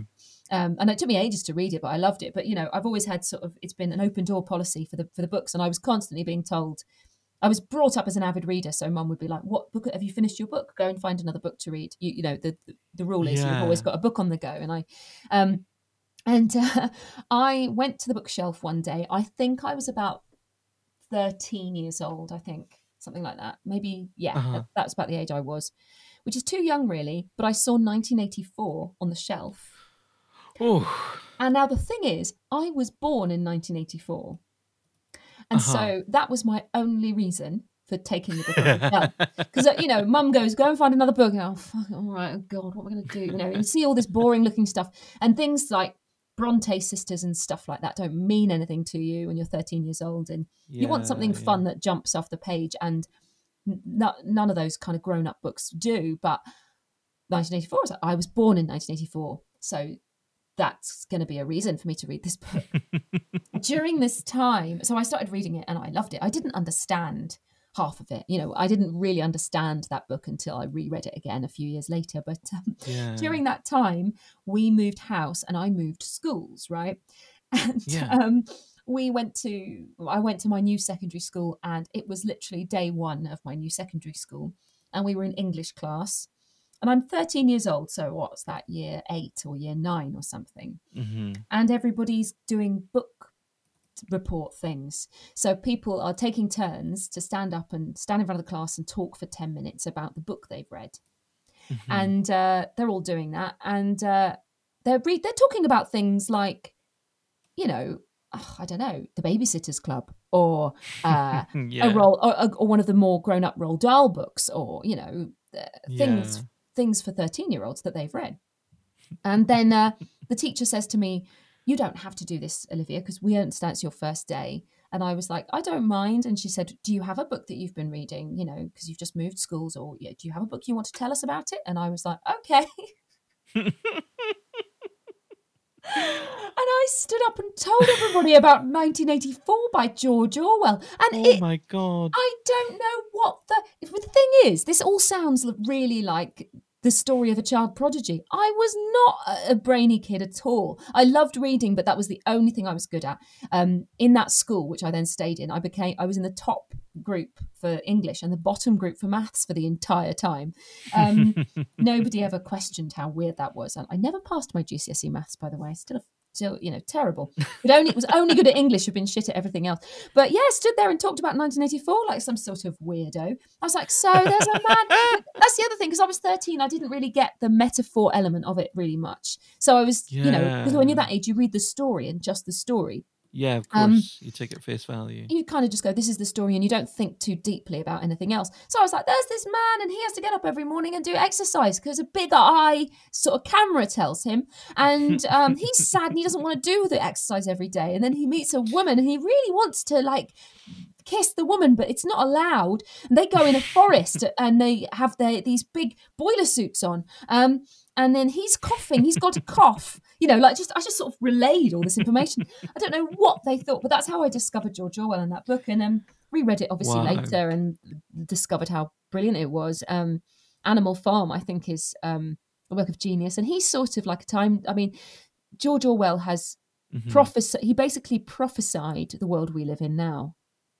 Yeah. So that's why I think it's worth digging him up, or however you. How are you getting these people back from the dead? Are you doing it responsibly, Connor? Oh, I didn't realise I would have to go out and get them. But I guess you organised this whole thing. That's what I get for starting this podcast. You got to take the good with the bad. Sort of Frankenstein-like thing. It all started out as this cute podcast about dinner parties, and then I had to dig up George Orwell and regenerate him. So after no one else has gone into it in that much detail. Well, now I think it's important that we solve it. When you bring George Orwell back to life, however you do it, and hopefully he'll probably be in a bit of a bad state, having been underground for as many years as he has. I imagine so. He'll be ready for a drink. I might tell him to give up smoking. I gave up smoking, so I'll tell him how I managed it and hope that he can do the same. And I'll say, you told the future. You saw into the future, George. How did you do that? There's a commonality, isn't there, between Orwell and Dickens? Like, both fierce social commentators, also obsessed with class and poverty. And indeed, Orwell actually cited Dickens as a big influence on his work. Orwell was one of these really, one of the most fascinating choices that he made. I mean, they're all great, but Orwell's the one that I kind of wasn't sure what I thought of him as a person. He sort of seemed to want to be poor because it would give him a perspective from which he could write. Like, there was a story I read about him where he tried to, in 1931, he got himself deliberately arrested because he wanted to experience Christmas in prison. And the authorities didn't think that his drunken disorderly conduct was an imprisonable offence, so they let him go after 2 days. But like, he wanted to spend Christmas in prison so that he could write about how hard it was to spend Christmas in prison. That's so... And I think he wanted to be poor so that he could write about how difficult it is to be poor. And he always sort of wanted to get these sort of manufactured misfortunes to write from an authentic perspective. What do you think he would be like as a guest? You've said that you don't think he would be the most fun. I think, do you think he would be interesting? Do you think he would be intense? What do you think he would be? I think he'd be intense. I mean, I thought about the combo when you sort of asked me for the 5. I thought I've deliberately made sure that there are some people that would be jolly enough and chilled enough that we could all get George kind of out of his shell.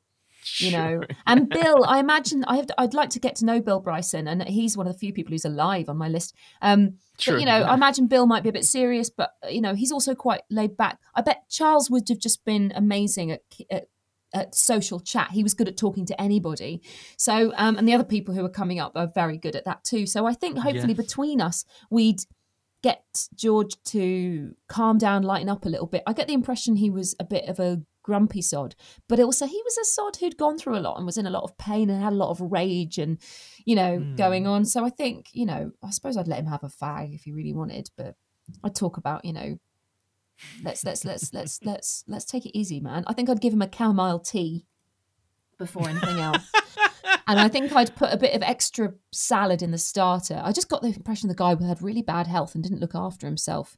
You know, yes, he just needs a bit of love, a bit of lightening up, and a bit of loving.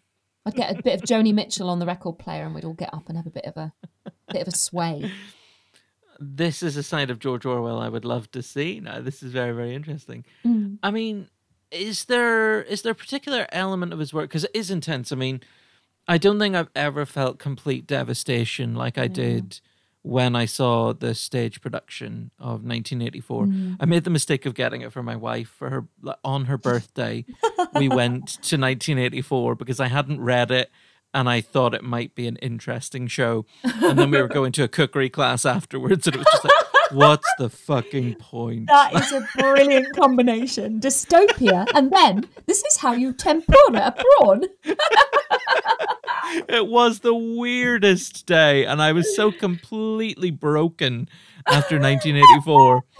You know, but what? It's so Let's create an experience where you watch an Orwell with a cookery class. So you're watching 1984, but you're having to make gruel, and you're having to get, you know, you have to eat all the weird shit. Animal Farm, and you get like all different pork chops at the end. So, yeah. You eat all the animals in like a tasting menu. It would be such a unique dining experience. Cook along with Orwell. Cook along with Orwell. Oh my God, we've got to do it. God, that's so funny. I've forgotten your question because we've just laughed about that so much. Did you? I've almost forgotten it as well. What it was Orwell, about? He's about the kind of the qualities of his work, because it is so intense. Yeah. And it's so layered, and there's so much going on in the subtext and everything. But how does this work make you feel? Like, I felt so completely broken after 1984. Didn't feel the same way with Animal Farm, because again, I think I was studying it, and the kind of, I guess, the passion in it is sort of diluted a bit when you're really studying something so much. But when you engage with Orwell's work, particularly now as an adult, like, what does he make you feel? I think there's a presence and a nowness. Nowness, there's a word that I've just coined. There's probably a really good academic word, but I'm going to say nowness. I like nowness. And commit to it. Even though, obviously, that he was writing when he was, but it seemed always, everything was sort of slightly futuristic. There's a very much I'm talking to you right now vibe. Not dissimilar to Charles's I'm at your elbow thing, but almost a bit, even though, and he was always brave enough to, I think I've learned as a writer from him, I've learned about the story being served is more important than what stories traditionally are. So he's not afraid of an ending that happy. But whenever I've reached the end of his books or his essays, I felt like jumping out of my seat and running really fast towards, the world. It's kind of like it's like a launch pad. There's so much rage. Like I read The Lion and the Unicorn essay recently. It's really weird. You were saying, how do you find ideas? And I had a bit of a lull of going, I want to write a play and I haven't got my idea yet. So I sort of cast a net out to find random things to inspire me. And I read this essay, The Lion and the Unicorn, and on a very odd trajectory, it did help me have an idea for the play that I wrote. But it was, he starts saying, as I write, highly civilized human beings are flying overhead trying to kill me. He'd written the whole essay during the war in the 1940 or 1941. He's writing it, and there's an air raid going on. I think there's planes flying above him as he writes an essay, and it's a furious essay about what's wrong with our country, and it could be now. And it's a very call to arms kind of thing. It's less pretty than Charles Dickens' thing. I mean, Charles Dickens was an entertainer first, and we talked about how theatrical he was, and his characters were funny and warm and beautiful. I haven't read as much of George Orwell's work as I would like. The ones that stay strongest in my mind are Animal Farm and 1984 and that essay. I have read other things, but not so recently. And he's not asking you to like him. And he's not asking you to like his characters, and he's unapologetic, and I think that's, from the point of view of as a writer who's got a literary agent who wants to get work and wants to get employed, I think that's really stupid. I sent a taster, like a one pitch idea, to my agent recently. The way I tend to do it is I write a one-page pitch and I go, shall I write this? And then she goes, yes or no. And her feedback was, I don't like any of these people. We've got to like some of these people. And she said, we can't do, there's a lot of rage and sadness at the moment. And, let's look for things that aren't just rage and sadness. Yeah. He was not afraid. He wrote precisely what he wanted to fucking write. And there was a lot of unlikable things. His protagonists are not always very likable. You kind of care deeply for them. You care for Winston. I cared so deeply for Winston. Yes. My heart broke for him, but you don't like him. No, that's a good point. And I've always wanted to do that. I've always tried to nail in new original work I've done, the protagonist that we don't like, that we care about, but we don't like them.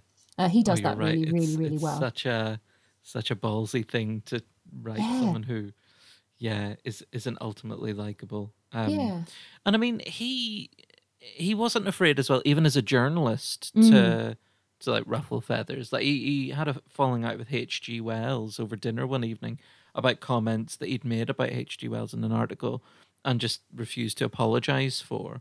Nice. So like he quite it was quite open that he was sort of a bit of a philanderer. He cheated on his wife, and then after she died in 1945, he proposed to at least 4 other women, and this is someone who died in 1949. So like 4 more proposals in 4 years. So as a person, he's the one person at the dinner party who I think it would take the most effort to like him and get on with him. I mean, what kind of behavior would you expect from George Orwell? I'm really curious to know. That's one of the reasons I'd invite him. I would expect, I could be wrong though, that he'd be pretty quiet, and that he'd be, he'd require bringing out of his shell a little. But I also think that he would not be polite, and he would speak his mind, and he'd join in if he was, and I think as I said, I think some of the other people who I've invited would be good at asking him the right questions, and, and get it. But, no, I think he'd be cool. I think it'd be interesting. And I, as you said, I've got a lot of writers here because I want to get tips from all of them. This is a purely selfish act of wanting to be mentored. Well, hey, it's your dinner party. Why the hell not? Well, speaking of other writers, I think it's Yeah. another great opportunity to welcome your fourth guest. Mm. Another writer who's won Yeah. much acclaim, possibly one of Canada's greatest exports, if not their greatest indeed. Her work's been adapted for TV. She's written poetry, novels, essays. She's written for children. She's written graphic novels. She's an extraordinary creative mind who's won the Booker Prize on 2 occasions. You've got Margaret Atwood coming to your Yeah. dinner party. Yeah. The men. What a brilliant choice. The men have been. We've only got women now remaining. Yes. I didn't want a purely male-dominated dinner party, but Margaret Atwood. I just think she's a pretty fucking cool woman. She's And properly badass. she's properly badass. Something that kind of, I haven't read enough of her work really to be. Before everyone comes over to the Pelican House, I'll probably swat up and read some of the work, so I don't embarrass myself. Yeah, I think my thing about her that made me really notice her was when she talked about writing the Handmaid's Tale, and she said everything in this book is true, because everything that happens to the women in this book does happen to women somewhere in the world. And I pocketed that. I put that directly into my pocket and stole it. And and then a play that I wrote, which I have not yet had made by anybody, but that I want very badly to, which was it was partly Orwell helped and Margaret helped, because I just sort of imagined a situation slightly in the future, but I made that the rule, where absolutely everything had to be something that does happen in the world. And it's a really cool rule, because I really think writing with a little bit of restriction is the best thing to do. You can't just go, Wah! You can't just sit there and start writing words without a focus and some things that limit you in some ways. Yes. And in the world of a play, the place and the time and the people do that to an extent. But if you give yourself a rule like that, that's really specific, but you can be very free and interesting within it. And so that's kind of, when I heard that from her, I was like, that's really cool. That's really specific, and that's really useful and important. Yeah. She doesn't seem to get her feathers easily ruffled. She gets a lot of criticism. She had to share her Booker Prize. Yes. Which I still don't know how I feel about. Those 2 women, they should have just picked one of them. It really annoys me that. I just don't know why. It just really pissed me off. It's like, why can't, that's not the point. That's not the point. I don't have a Booker Prize then. If you're going to go, oh, let's both of them have it. No. And she would have been fine. She wouldn't have minded losing at all. It's just really, really silly. That really annoyed me. She doesn't seem to get her feathers ruffled by anything. It's just cool. She's a cool woman. Just cool. She is very, very cool. She speaks so interestingly about the genres of her work and about some of the labels that are attached to her work. She often rejects the idea that her work is feminist. She prefers to use the term social realism. In some of her work, where she, like Orwell, seems really obsessed about speculating about what the future might look like, kind of technologically and societally. But she rejects the term science fiction. She prefers to use speculative fiction, because she believes that things she's written kind of may be possible in the near future. Yeah. She seems like almost as interesting a person to speak to about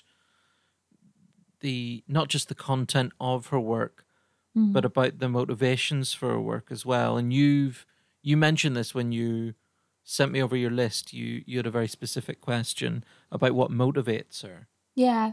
I think, I would find it really, really interesting to talk to her about where she begins.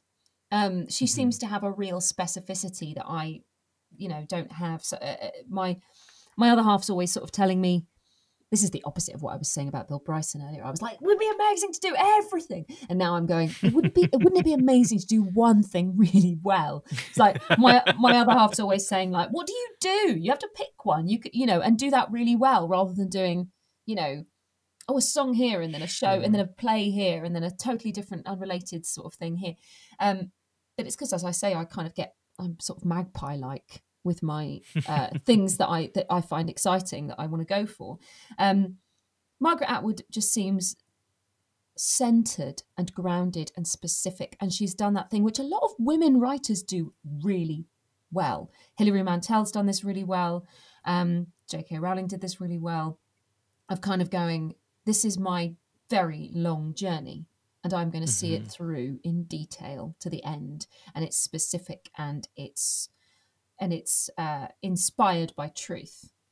And she just has that kind of. I'd like to know if she woke up one day as a young woman and went, I'm going to write this, and it's going to have this long journey to it, in the way that the Testaments has carried on from The Handmaid's Tale, and all of her poetry. It's funny that she doesn't call herself a feminist. We don't have to agree with politically and on terms of things like gender and feminism with all the people that we have at the Pelican House for dinner. If George Orwell's going to get pissed off with somebody like he did with H.G. Wells, we can just go, guys, why don't we go out on the balcony for a few minutes and look at the pelicans? Because that's very soothing, and you can't be having a row about what feminism is or social change. Her reasons for sort of not wanting to use the term feminist are really interesting. She sort of shies away from it because of its various connotations. Like some people wear the feminist badge proudly. Like I very proudly say I'm a feminist. Not that I should be proud of it, but I don't shy away from it. Whereas some people really struggle with the word because so many people use it with such vitriol. Yeah. But what is your take on her work? Do you consider it to be feminist? Yeah, but I mean, I go very round and round and round on this subject because I also say I'm a feminist, but then occasionally, like, I can't remember who I read recently saying, why do we have to have a word for that?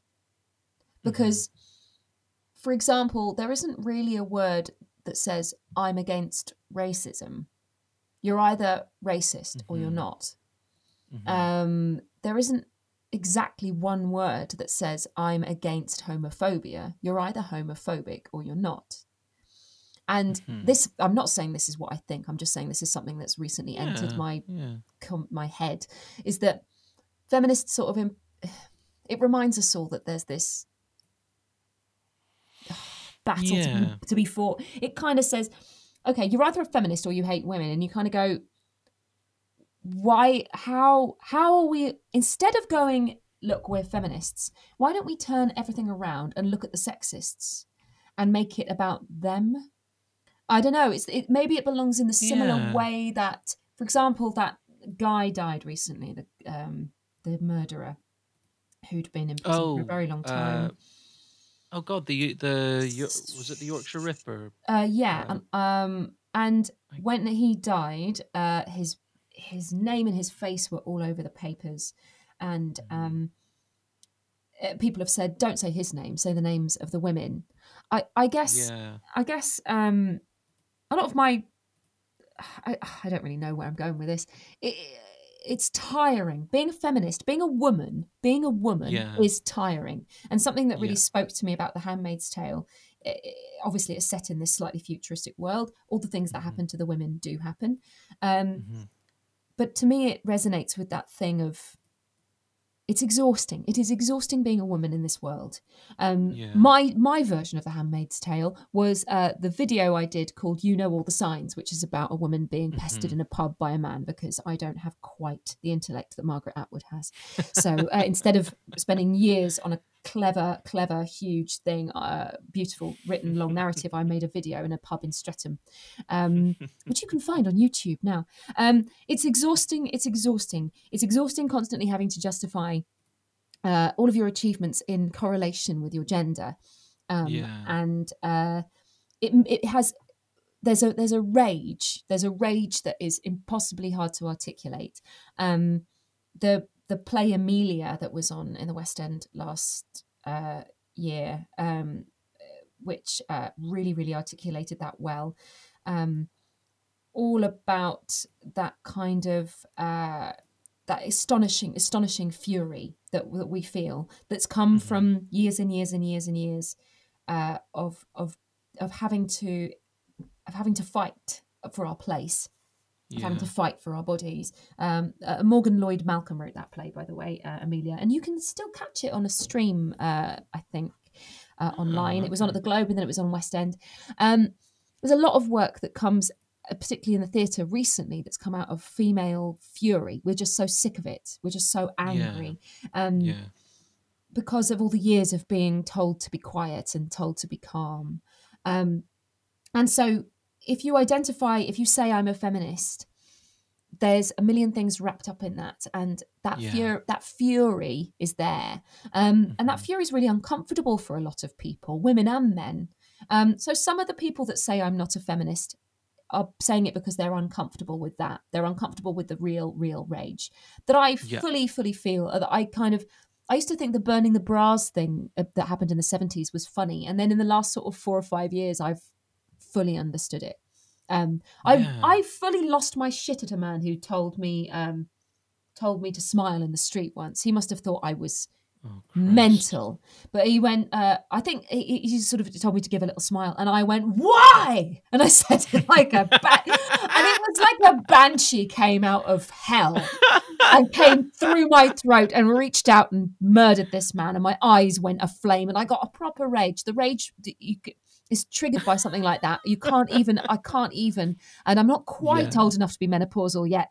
But this, that a lot of people are uncomfortable with that rage. They associate the word feminism with that rage. I don't associate it with that, but I do feel I'm so fucking sick of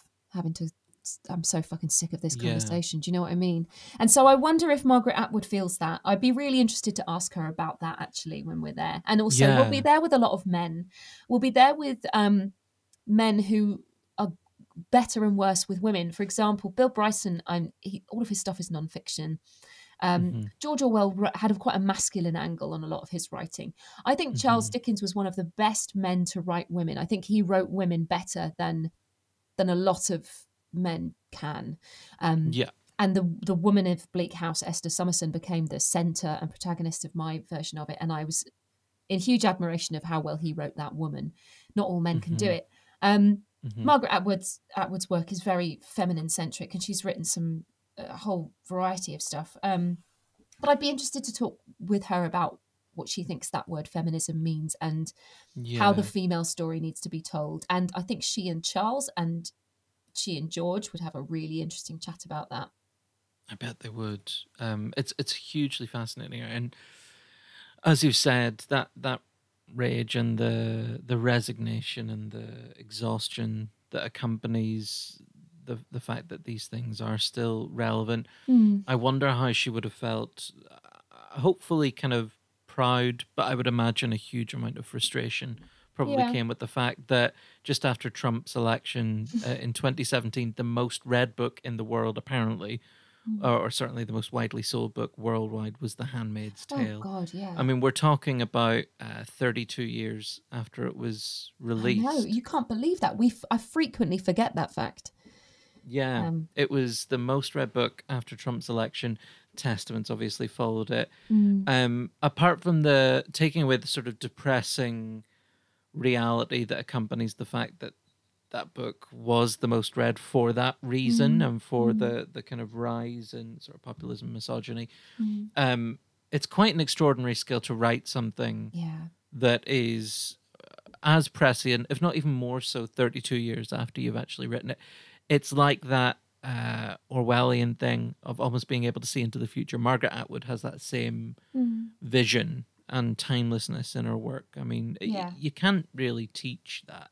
No. I find her just extraordinary, and I would like her to teach me. Yes. In the Pelican House, I would like her to give me a short workshop, a short tutorial. That would be quite something. She's and so modest and so calm. I'd like to be as modest and calm as her.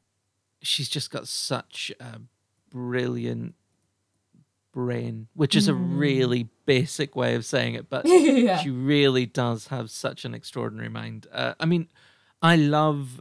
I'm not very familiar with a lot of her work actually, but I love reading about the versatility of her work. I mean, I mentioned some of the stuff she's been involved with, like graphic novels, writing for kids, essays, adult fiction, She did, I've got it downstairs on my bookshelf. I hope to get to it very soon. The adaptation of The Tempest, which I'm sure in your storyteller globe capacity you would love to read. I think it's called Hagseed. But she's just got such a brilliant variety, and there's a kind of I don't know, so many different perspectives to her creativity, and she seems like such an interesting person. Is there an aspect or a quality in her work that you particularly prize? It sounds so funny, but class. She's so classy. Like, her poetry is.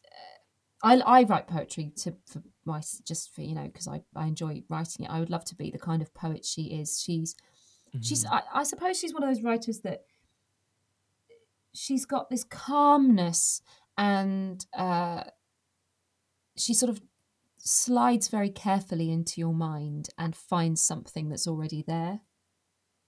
Do you know what I mean? Like, I find that with her poetry. Yeah. She kind of just goes, and it's almost like you're having that thought yourself as you read what she's written.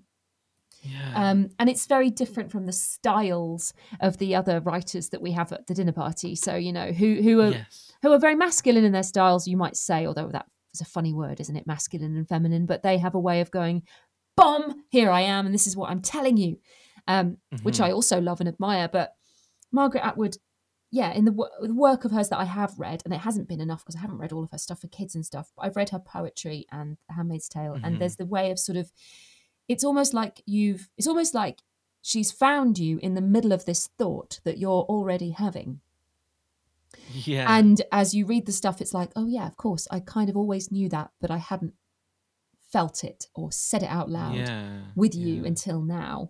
And I just find that so damn classy and so damn cool. She's just got this cool, soft, calm, yet at the same time incredibly strong energy, which I dig, because I would like to be as cool and classy as that, rather than sort of all bouncy and all over the place and and jumping around the way that I am.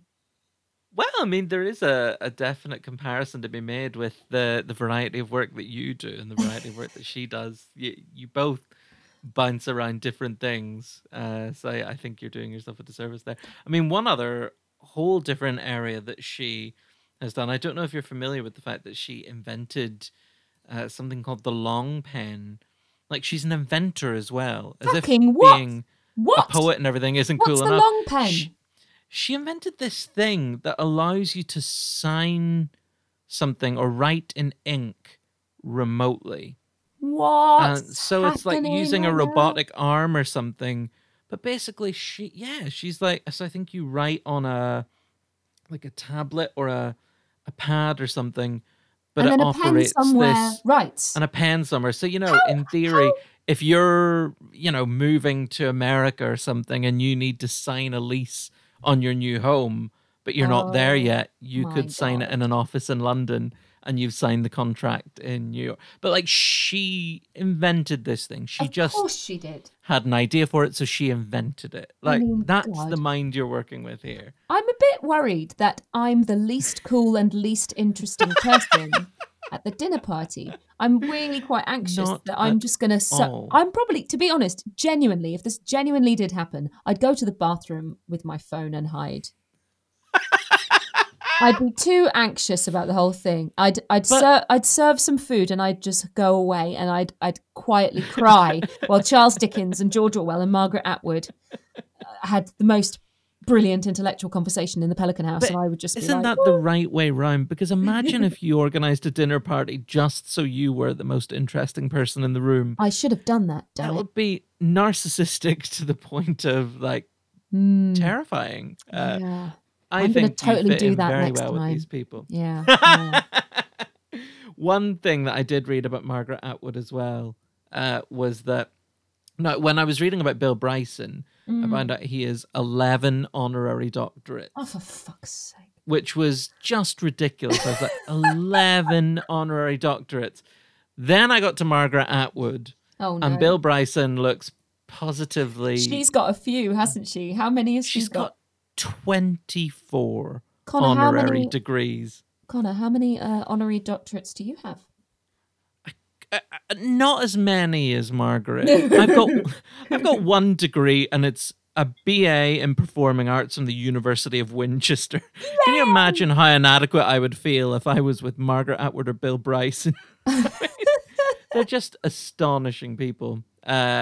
Your final guess, though, if you were worried about feeling out of your depth or uncomfortable with anybody, I think this person would sort you right out. They're cut from a different cloth from the other guests, but she's equally fantastic in her field. She's an actor, comedian, writer, producer, and director who's won critical acclaim for her comedic roles, but she's also a superb dramatic actor, winning Best Actress at the 1997 Cannes Film Festival. Yeah. You're inviting a genuine national treasure, Kathy Burke. I am. Yeah. Do you know why? This is going to sound... Well, fuck it.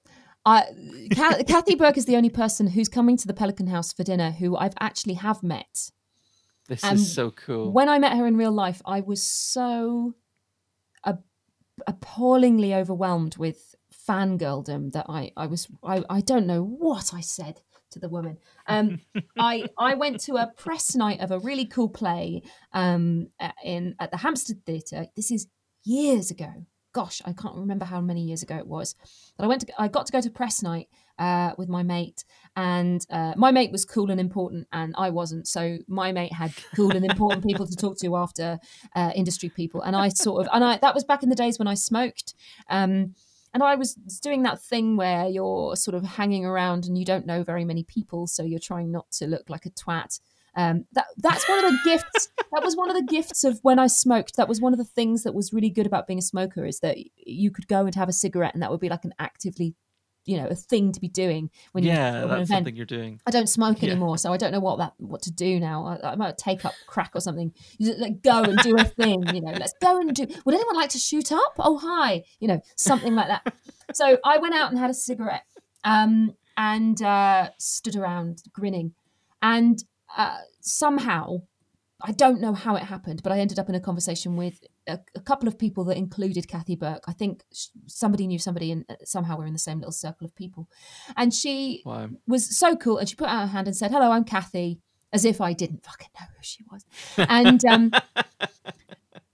this was back when I was being an actor and not doing great at that. I was just auditioning a lot and not really getting work, and feeling very down about it, and feeling very lacking in confidence. And I'd written one play which had gone to the Edinburgh Fringe and bummed it, and just been like a bit of a expensive sort of shame. And it was fun, but we didn't, we barely made any money, and it was all a bit, And I was just sort of thinking, I wish I could be a writer. I spent a lot of years going, I wish I could be a writer. And it took me a really long time to go, I could just write something and do it. Like it took me ages to do that. So I was being an actor and blah. And so I got into conversation with her. I'd had my last cigarette. She gave me another cigarette. We just sort of, she was just a cool person who just, and she asked me about, and I somehow mentioned this play, and she just was sort of like, "Oh, you're a writer, get out there, write some stuff." She was just very cool, and sort of said, "Oh yeah, what you do is and I have no idea why she was so kind to this random person who she met through somebody else standing outside a theatre having a fag in North London, and she sort of said, "Oh, you should get out. What you do is you try and get a literary agent," and this is stuff that I should have known, but I didn't know. I just sat there going, "Oh, I wish I could be a writer." I didn't think about it. And she went, yeah, what you do is you get a writing agent. You send them some scripts, and just put yourself out there. You've got to shove yourself at people, and it'll happen. And then we also talked about the play and other stuff. And I think the chat I had with her was a few minutes long. And she let me bum a couple of cigarettes off her. And I just remember thinking, that's so fucking cool. She did not have to chat with me. She didn't know who I was. She's an incredibly, whenever I've listened to her being interviewed, as she's just a real, it sounds so stupid, she's a real person, but she really is. And really, really is. Yeah. She's a fucking good actor. Really fucking good actor. Incredible. And she came up with the generation of actors that through youth theatre and through community-based theatre, with a lot of other, I think Gary Oldman was one of her contemporaries, with a lot of, from a mixture of different kinds of ordinary, middle and working class backgrounds. And that is something I feel really passionately about. When I first sort of came out of drama school, the first stuff I was doing was teaching, and I was teaching drama and stuff for a fantastic company called Theatre Peckham, who's still going.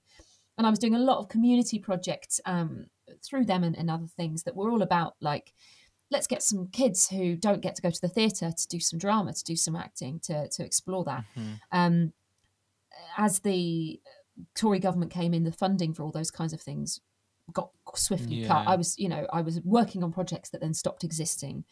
As I've sort of grown up, as I've grown from being a drama school grad to a person who's trying to be an actor to a theatre maker, writer, I've just seen doors closing more and more to the next Kathy Burks, to the next generation. And she's the other thing that's really cool about her. I mean, I'd love to talk with her about that, and I'm hoping that, you know, she'd have some really interesting things to say about that. She does the other thing that all of these other people in our party have done, which I really want to be able to do, is she just calmly goes, "Oh yeah, I'll try that." You know, she did a fantastic job directing an Oscar Wilde play a couple of years ago. She played that fantastic part in this year's Love, and she has done comedy, brilliant comedy, and she's done serious drama as well. She can just calmly another amazing thing she's done in the last couple of years is apparently she's also a fantastic documentary maker. She's done the amazing Kathy Burke's All Woman, which we talked a lot about feminism and about gender in relation to Margaret Atwood. Surely they would, the three of you, all six of you rather, would have an amazing conversation on that area, and Kathy Burke would contribute so fantastically. I'd be so interested to have the feminism conversation with Margaret and with Kathy. We're all on a first name basis, aren't we? Me and my friends in the Pelican Of course, House. Kath and Mags. And Mags and I would be chatting away. I'd like to think that Charles and Bill and George would listen to us and learn some things. Yes. And I have a feeling that Charles and Bill and George would all be good listeners. I wouldn't have invited the kind of men that would start going, "Well, listen, love, this is what I think." I don't think any of those guys would do that. I think they're all really good listeners, because that's why they're such good writers. I think Kathy, I would love to have that conversation about social change and feminism in storytelling with Kathy and with Margaret, and I think that we'd probably have some interesting debate there. And I also think that, I mean, apart from the fact that she's a fantastic storyteller and theatre maker and a very, very warm and wonderful and funny person, we'd all be able to talk, all five of us, about things in common, about the idea of storytelling, which is what we all do. And I think that she would loosen up George Orwell, man. If anyone can get just smiling, I just want to cheer George Orwell up. And who better to do it than Kathy Burke? She was your ace in the hole when you invited George Orwell.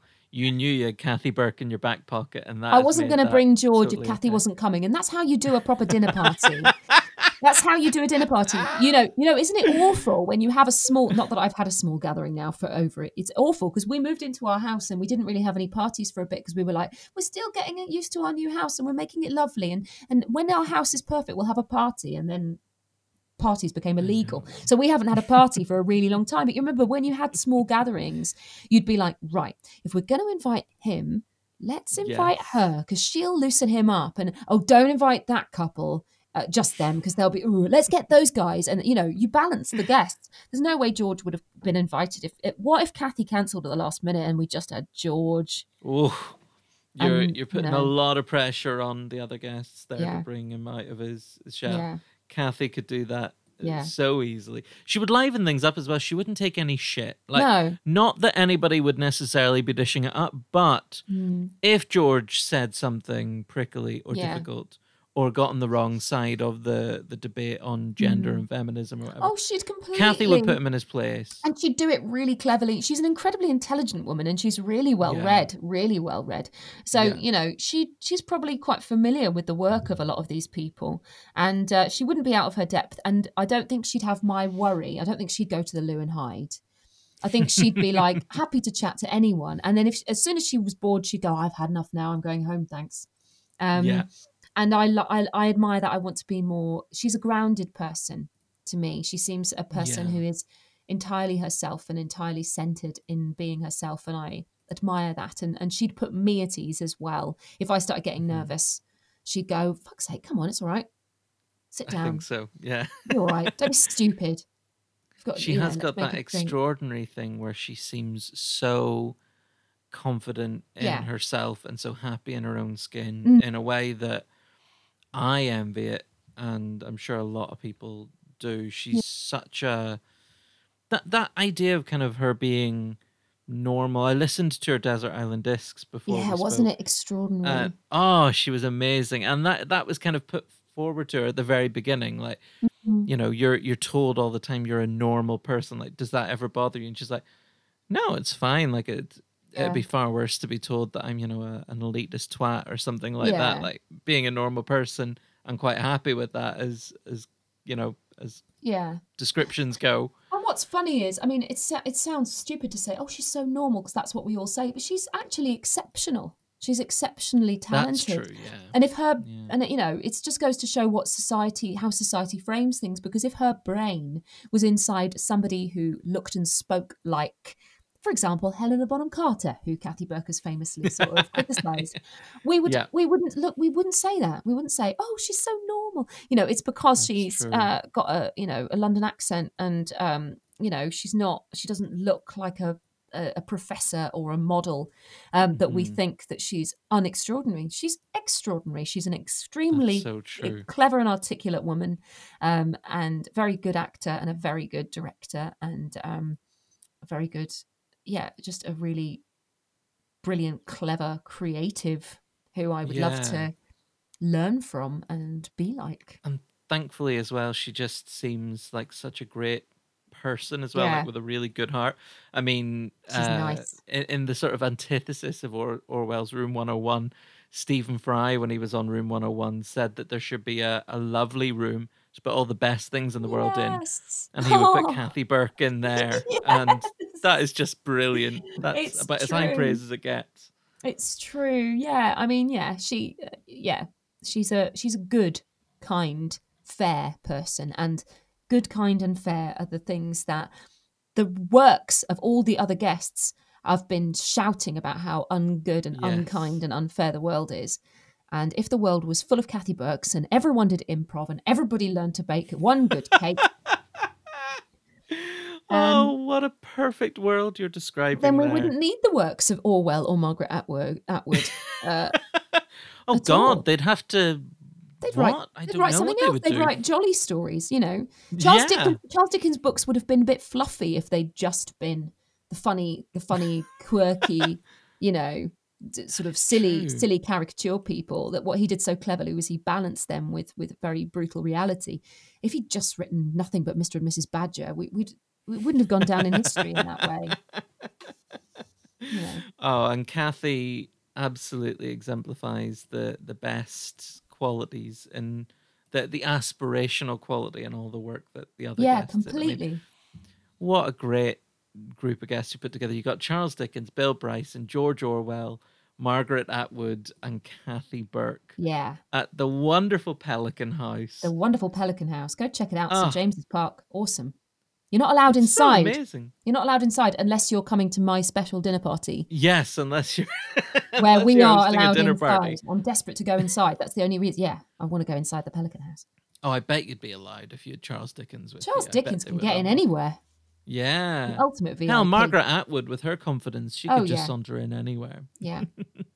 Well, the last thing, Liv, we need to discuss is you've got these amazing people at the Pelican House, and now you've got to cook for them. Yeah. Are you an enthusiastic cook? I am. I love cooking, and that's why good. in the things I mentioned to you ahead of this, I said things that I definitely can cook, because I didn't want to have a panic in the kitchen and go, oh God, I don't know how to make. But then, do I have to cook? Am I? Listen, right? We're in a world where two of our guests have been raised from the dead. One's been taken out of retirement. Look, can I get some really delicious food that I had abroad once? Can I have it specially made and brought to the Pelican House for this fantasy dinner party? Do you know what? I don't see why not. This is definitely the aspect of the dream dinner party that I'm challenged on most frequently. I mean, I've had the occasional person say, no, it's my dream dinner party and I'm getting a caterer in. And this is the thing. Fair enough. I thought, the thing is, it's really funny because when I thought of the other questions, I was really fantastical. I was like, Charles Dickens from heaven will descend. And then with the food, I was like, right. And now I'm not very good at doing risottos because they're often a bit starchy.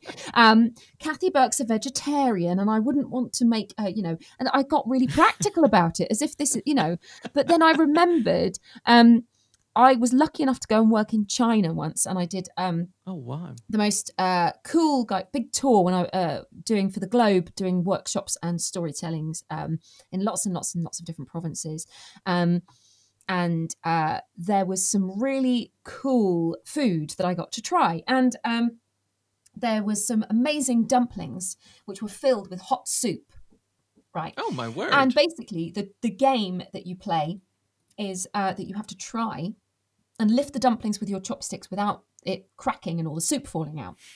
And I think if you're going to have a dinner party and you're going to have guests that don't know each other, it's fun to have some food that's a bit fun, that maybe is a bit of a talking point, that maybe turns it into a bit of a game, So yeah. I want to serve these dumplings that I had in Beijing, which are filled with different types of hot soup. There can be vegetarian ones for Kathy, who I know is a vegetarian. And you have to all carefully lift them with your chopsticks and try and get them in your mouth before all the soup falls out. If Bill Bryson gets covered in soup, we'll all laugh, and it'll be fine. Maybe a pelican can just hop in through the window and nibble the bits of wonton off of Bill Bryson's big cardigan that he clearly is going to be wearing. What an image! And also there's another fun thing I had in Beijing, which I just think, I don't know why we don't have it everywhere all over the world. And that's a hot pot where you get to sit around a special table and there's a spicy broth. And then you choose lots of different ingredients and you put them in the broth and they cook in the broth. And when they float up to the top, they're ready. And you just pick them out with your chopsticks. And because I was really worried because I didn't know what different people eat. I wouldn't be surprised if Margaret Atwood's a vegetarian as well. She's a pescatarian. Oh, well, gosh. Well, I love fish. So she can have fish. Kathy can have vegetables. And you can get all kinds of interesting meats. I had duck's intestines when I had a hot pot in Beijing. Oh, my word. It looks like tagliatelle. And that's what you have to think about when you're trying to eat it. Otherwise, you can't get it down you. But I thought if we had dumplings, it'd be fun to try and use our chopsticks and not spill the soup. And if we had the hot pot, we could all choose whatever we wanted to have, and everybody picks what they like out of the thing with their chopsticks. That sounds perfect. So I thought that'd be fun for a dinner party. That would be super fun. What would you be putting in? I would probably go for. I had so many different kinds of wonderful vegetable when I was there that I didn't really have here. Things like lotus stems and lotus flowers, they were my favourite thing that was as common as cabbage to us, but everybody was always having them. And lots of different kinds of mushrooms. Oh, yeah, really, really nice. Good. And a very spicy broth. It was really tasty. Oh, that sounds absolutely terrific. A really fun element that I think you've got the right group of guests there that I think they would get into the spirit of that too. I hope so. What a brilliant dinner party you put together, Liv. Thank you so much for thinking of that, and just so fascinating hearing your reasons for inviting these people and how they've influenced your brilliant work. And speaking of your brilliant work, you got some really cool things coming up. I do, yeah. I've been just recently working on a new audio play, which is going to be on a Small Truth Theatre have created a digital platform for some amazing audio plays that you can listen to. And mine is a Christmassy special one. And it's a new retelling of The Emperor's New Clothes. That is wonderful. Which I call The Emperor's New Clothes, an unfairy tale. And it's very current and topical to our world now. As a matter of fact, it had about 5 edits because in the last 2 weeks of news, I had to keep changing things about it. There's some of my original music in there as well. So there's songs as well, and I'm in that, as well as having written it with the brilliant Valentine Hansen, who's the other actor in that. I've also made a short film for a wonderful group of people. If you find them on Instagram or Twitter, they're called Lockdown Lives Shorts, a very talented group of creatives who were all in the middle of projects when lockdown happened, all suddenly didn't have any work to do, and collaborated. And I was very kindly invited by them to write a short film, which I've written, which is called Intelligence. And we are looking to release that very soon. And those are my 2 big current projects that are up and coming. They are so exciting. We will add links to those things into the episode description. Thank you. So people can check them out. We'll also add links to your Twitter account, where I'm sure you'll keep us up to date with all the exciting stuff that you're going to be doing in 2021 too. Yes, definitely. Liv, thank you so much for joining us on the dinner party. And I really hope when things are back up and running that we get to see another one of your wonderful shows on stage in Oxford very soon. Thank you. I hope so too. Thank you very much for having me. I really enjoyed it. Oh, thank you, Liv. Speak to you soon. Speak to you soon. Thank you very much. Bye. How fun was that? What a tremendous group of guests Olivia put together there. Imagine how much of a better writer and all-round creative you would be after surrounding yourself with those people for an evening. Not that Liv needs much help in that front. She is absolutely terrific.